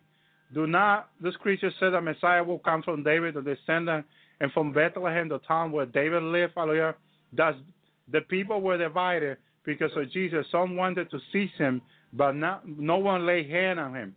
So, on their own understanding, they were trying to understand, hallelujah, the life of Jesus. Because you always look at the example of the preacher that is bringing you the word, the messenger, hallelujah. You're always looking to see whether he's really living the life according to the word he's preaching, hallelujah. So they were looking into the life of Jesus, and they said, wait a minute, wasn't this man born in Galilee? And some of the Christians said earlier there, some of them say, oh, isn't this the son of David or Mary? Hallelujah. They were trying to find excuses not to believe Jesus, hallelujah. But they had no excuse because Jesus, his life was humble, humility. And he was just doing the will of the Father all the time. Even though when he was quiet, he was humble. He was true humility. Hallelujah. There was moments he didn't even open his mouth to answer them according to what they wanted. Hallelujah. Praise God. Even though when they want to stone him, don't want to listen to him, he humbly walked away from them. Hallelujah. Praise Jesus. Hallelujah. And we have to do the same thing. Hallelujah. We have to walk away from a lot of problems. When someone's trying to argue with you, humbly walk away from them. Hallelujah. Give them a testimony. Don't go argue with them. Don't go insulting them. Hallelujah. Praise Jesus. Hallelujah. Don't do that. Hallelujah. Do what Jesus did. Walk away from them. Hallelujah. Praise God. Although they want to kill you or stone you or slap you or beat you up, hallelujah, walk away from them. Let God, hallelujah, fight your battle. Because God will do that. Hallelujah. God is a God of, hallelujah, he'll fight it. Hallelujah. Praise Jesus. And a lot of those people, the way he will fight against them by saving them, by bringing them into the kingdom. You know, this is why Jesus, even though when he was dying on the cross and he had all those sin on top of him, hallelujah, he says, Father, forgive them because they do not know what they do. Hallelujah. How many of us do that, say that in prayer? How many of us, when we are being accused by somebody or someone wants to argue with them, do we say to God, Father, forgive them because that person don't know what he's doing? Do we truly say that? Because if we truly say that, we're walking in humility. Hallelujah. Praise God. But when we say anything else beside that, that's pride. That's pride. That's how we know we're walking in pride. And we mostly do, hallelujah. Unless we're seeking humility, unless we're surrendering to our God, and we're letting our Father, hallelujah, will be our will in our life, hallelujah. Praise Jesus, hallelujah. Then, hallelujah, praise God, hallelujah. By God working His word in us, and we're surrendering to Him, hallelujah. We're willing to give up our life for God, hallelujah. Because you have to do that. God is going to get you to the point where God is going to say, I want your whole life for me, my son or my daughter. Hallelujah. And you got to say amen to God. Hallelujah. Or if you say no, then you're going to bring a whole world of trouble to your life. And this is where a lot of people are standing. Hallelujah. They're bringing so much trouble to their life. It's because, I just had a brother write to me a few days. He said, brother, you gave me a great advice. Hallelujah. I didn't even notice that God was trying to bring His will into my life, and all I was doing was fighting God's will. Because God has spoken this to me, hallelujah, through other people. Hallelujah. Praise Jesus. Hallelujah. Because God speaks to us in different ways or through different people. Hallelujah. But if we are paying attention to hear what He's saying, hallelujah, praise God, hallelujah, then, hallelujah, we will seek His will. We can walk in His will. We will listen to Him, and we will obey Him. But, most of the problem that people are having is, hallelujah, that they're fighting God. They might sound to you like they just want to argue with everybody. I just want to argue with this brother. I just don't agree with Brother Elvie. I just want to argue with him. Well, if you feel like that and you come to me like that, I'm just going to humbly walk away from you. Because I want humility in my life. Hallelujah. I want to walk away from pride. I'm telling you, pride is one of the biggest trouble we have on earth right now. Pride is, hallelujah. Because pride means that you think you're right and everybody else is wrong. That's pride. Hallelujah. That's pride, hallelujah, taking over your life. You are right and everybody else is wrong. Hallelujah. You are right, and what God is trying to do is, hallelujah, it's just control your life, you say. But I'm not talking about control. When I say absolute to surrender to God, I'm not talking about control. Because that's not what God wants to do. The devil does that. The devil, when he comes to your life, is to control you, not God. Hallelujah. On the contrary, God wants you to enjoy His life in you. That's what God wants. Hallelujah. God wants you to be free. He came to set the captive free. That's what God wants for you. God wants you to walk in love. Hallelujah. God wants you to love your enemy, love anybody up there who come against you. Pray for those that persecute you. Hallelujah. And who say all evil things against you. Lying. Hallelujah. Praise God. Rejoice, Jesus said. Hallelujah. Hallelujah. Hallelujah. Because great will be your gift in heaven. Hallelujah. Praise God. Hallelujah. That's what God wants from us, brothers and sisters. God don't want to control you. God wants you to be free. God wants you to enjoy your life. And you are not going to enjoy your life without God. Hallelujah. You are not going to. And if you've been trying to live your life without God, you can tell me, hallelujah, how much trouble you got yourself into over the year. You can write a book about it. Hallelujah. How much trouble you have gotten yourself into because of trying to walk without the Lord. And the Lord is not about controlling you. The Lord is about setting you free and helping you. Hallelujah. Bringing you into total freedom. That's what is absolute surrender is. Hallelujah. When you walk in total freedom with Christ. Hallelujah. And when God says His will, hallelujah, His will come with a great package. Hallelujah. Great package God brings to your life when you walk with Him in total surrender to Him. Hallelujah. Because we got to admit, this flesh from Adam, it's evil. And it's evil as evil can get. Hallelujah. This flesh cannot get any more evil than what it is. Hallelujah. Because this flesh is so evil that if you follow the flesh desire, read Romans chapter 8, it will lead you to hell. Imagine how evil this flesh is. That if we follow the desire of this flesh, we're going to go to hell. I mean, what evil can that be? You don't need a devil bringing you to hell. The flesh alone can bring you to hell. Hallelujah. So by totally surrendering to the Spirit, to the Lord, to God, He brings you into life, Jesus said. That's what Jesus told His disciple. That's what He was teaching His disciple. Remember that Rabbi Jesus is the greatest teacher that ever set foot on this earth. There has been nobody greater than Him. There will never be anybody greater than Jesus. Hallelujah. And He was teaching His disciple. I feel His presence. Praise Jesus. Hallelujah. I feel the Lord's presence. Hallelujah. I feel His anointing coming on my life. Hallelujah. He loves it when we give Him the glory, because the glory belongs to Jesus and no one else. Hallelujah. The Father made it about Jesus from Genesis to Revelation. It's all about Jesus and nobody else. That's the way the Father wants it. Hallelujah. Even the Holy Spirit will glorify Jesus. Hallelujah. Jesus said He will glorify me. Hallelujah. That's what the Holy Spirit will lead you to, glorify Jesus. Because all glory, all honor, all praise, all worship belongs to Jesus. Hallelujah. Thank God for His Son, His greater gift to you and I. His greater gift is Jesus. Hallelujah. We can have no greater gift than Jesus. No way we can have a greater gift than Jesus. Hallelujah. And we need Him more than ever. More, hallelujah, in these last days. Hallelujah. So much trouble is coming to the earth. We need Jesus. We need Rabbi Jesus. We need to be walking with Him and obedient to Him. Hallelujah. Our obedience to Jesus is our freedom in God. When you obey Him, you become free. Free of sin. Free of the sin of your flesh. We are called to be free.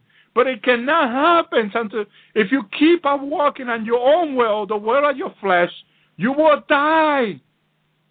But if you walk in the will of God, in the will of Jesus, through the Holy Spirit, you will live. We are being called to live. We are being called to life, not to die. Hallelujah. But we got to listen. We got to pay attention to His voice when He speaks. Hallelujah. We got to receive His word. Hallelujah. With humility. Learn of me, Jesus said to His disciples. Learn of Him. Learn of me, He said to them. Hallelujah. Because He was humble. He's true humility. Jesus Christ is true humility. Hallelujah. He is the greatest example that you and I can have. Not even our own parents can model. Hallelujah. The life that Jesus walked on this earth as a human being. Hallelujah. Praise God for Jesus. Hallelujah. I am so happy to be serving Jesus. Hallelujah. What a great privilege my Father has given me to serve His Son. Hallelujah. Praise God. I feel His freedom coming up on my life. Hallelujah. And I'm only happy. I'm only free when I'm in His presence. Because everything else outside God is trouble. It's headaches. Hallelujah. It's problem. Hallelujah. And He came, hallelujah, so that we may enjoy life. And that we may enjoy it abundantly. Not a little, abundantly. Without limit. Hallelujah. This is what you're missing. By walking on your own will, you are missing what God wants to give you. Life and abundance. Hallelujah. Don't miss it anymore. Stop working on your own will. Stop working, hallelujah, doing what you want. Do what God wants. Hallelujah. Let His will be your will. Stop fighting God. Stop fighting the Holy Spirit.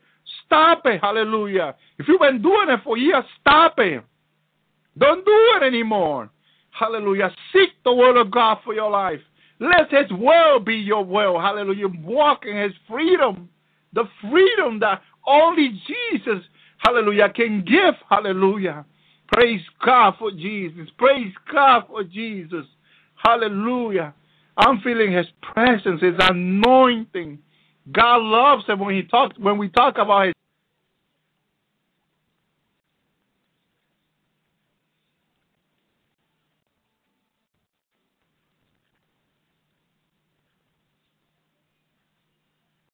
Lucky Land Casino, asking people, what's the weirdest place you've gotten lucky? Lucky? In line at the deli, I guess? Aha, in my dentist's office.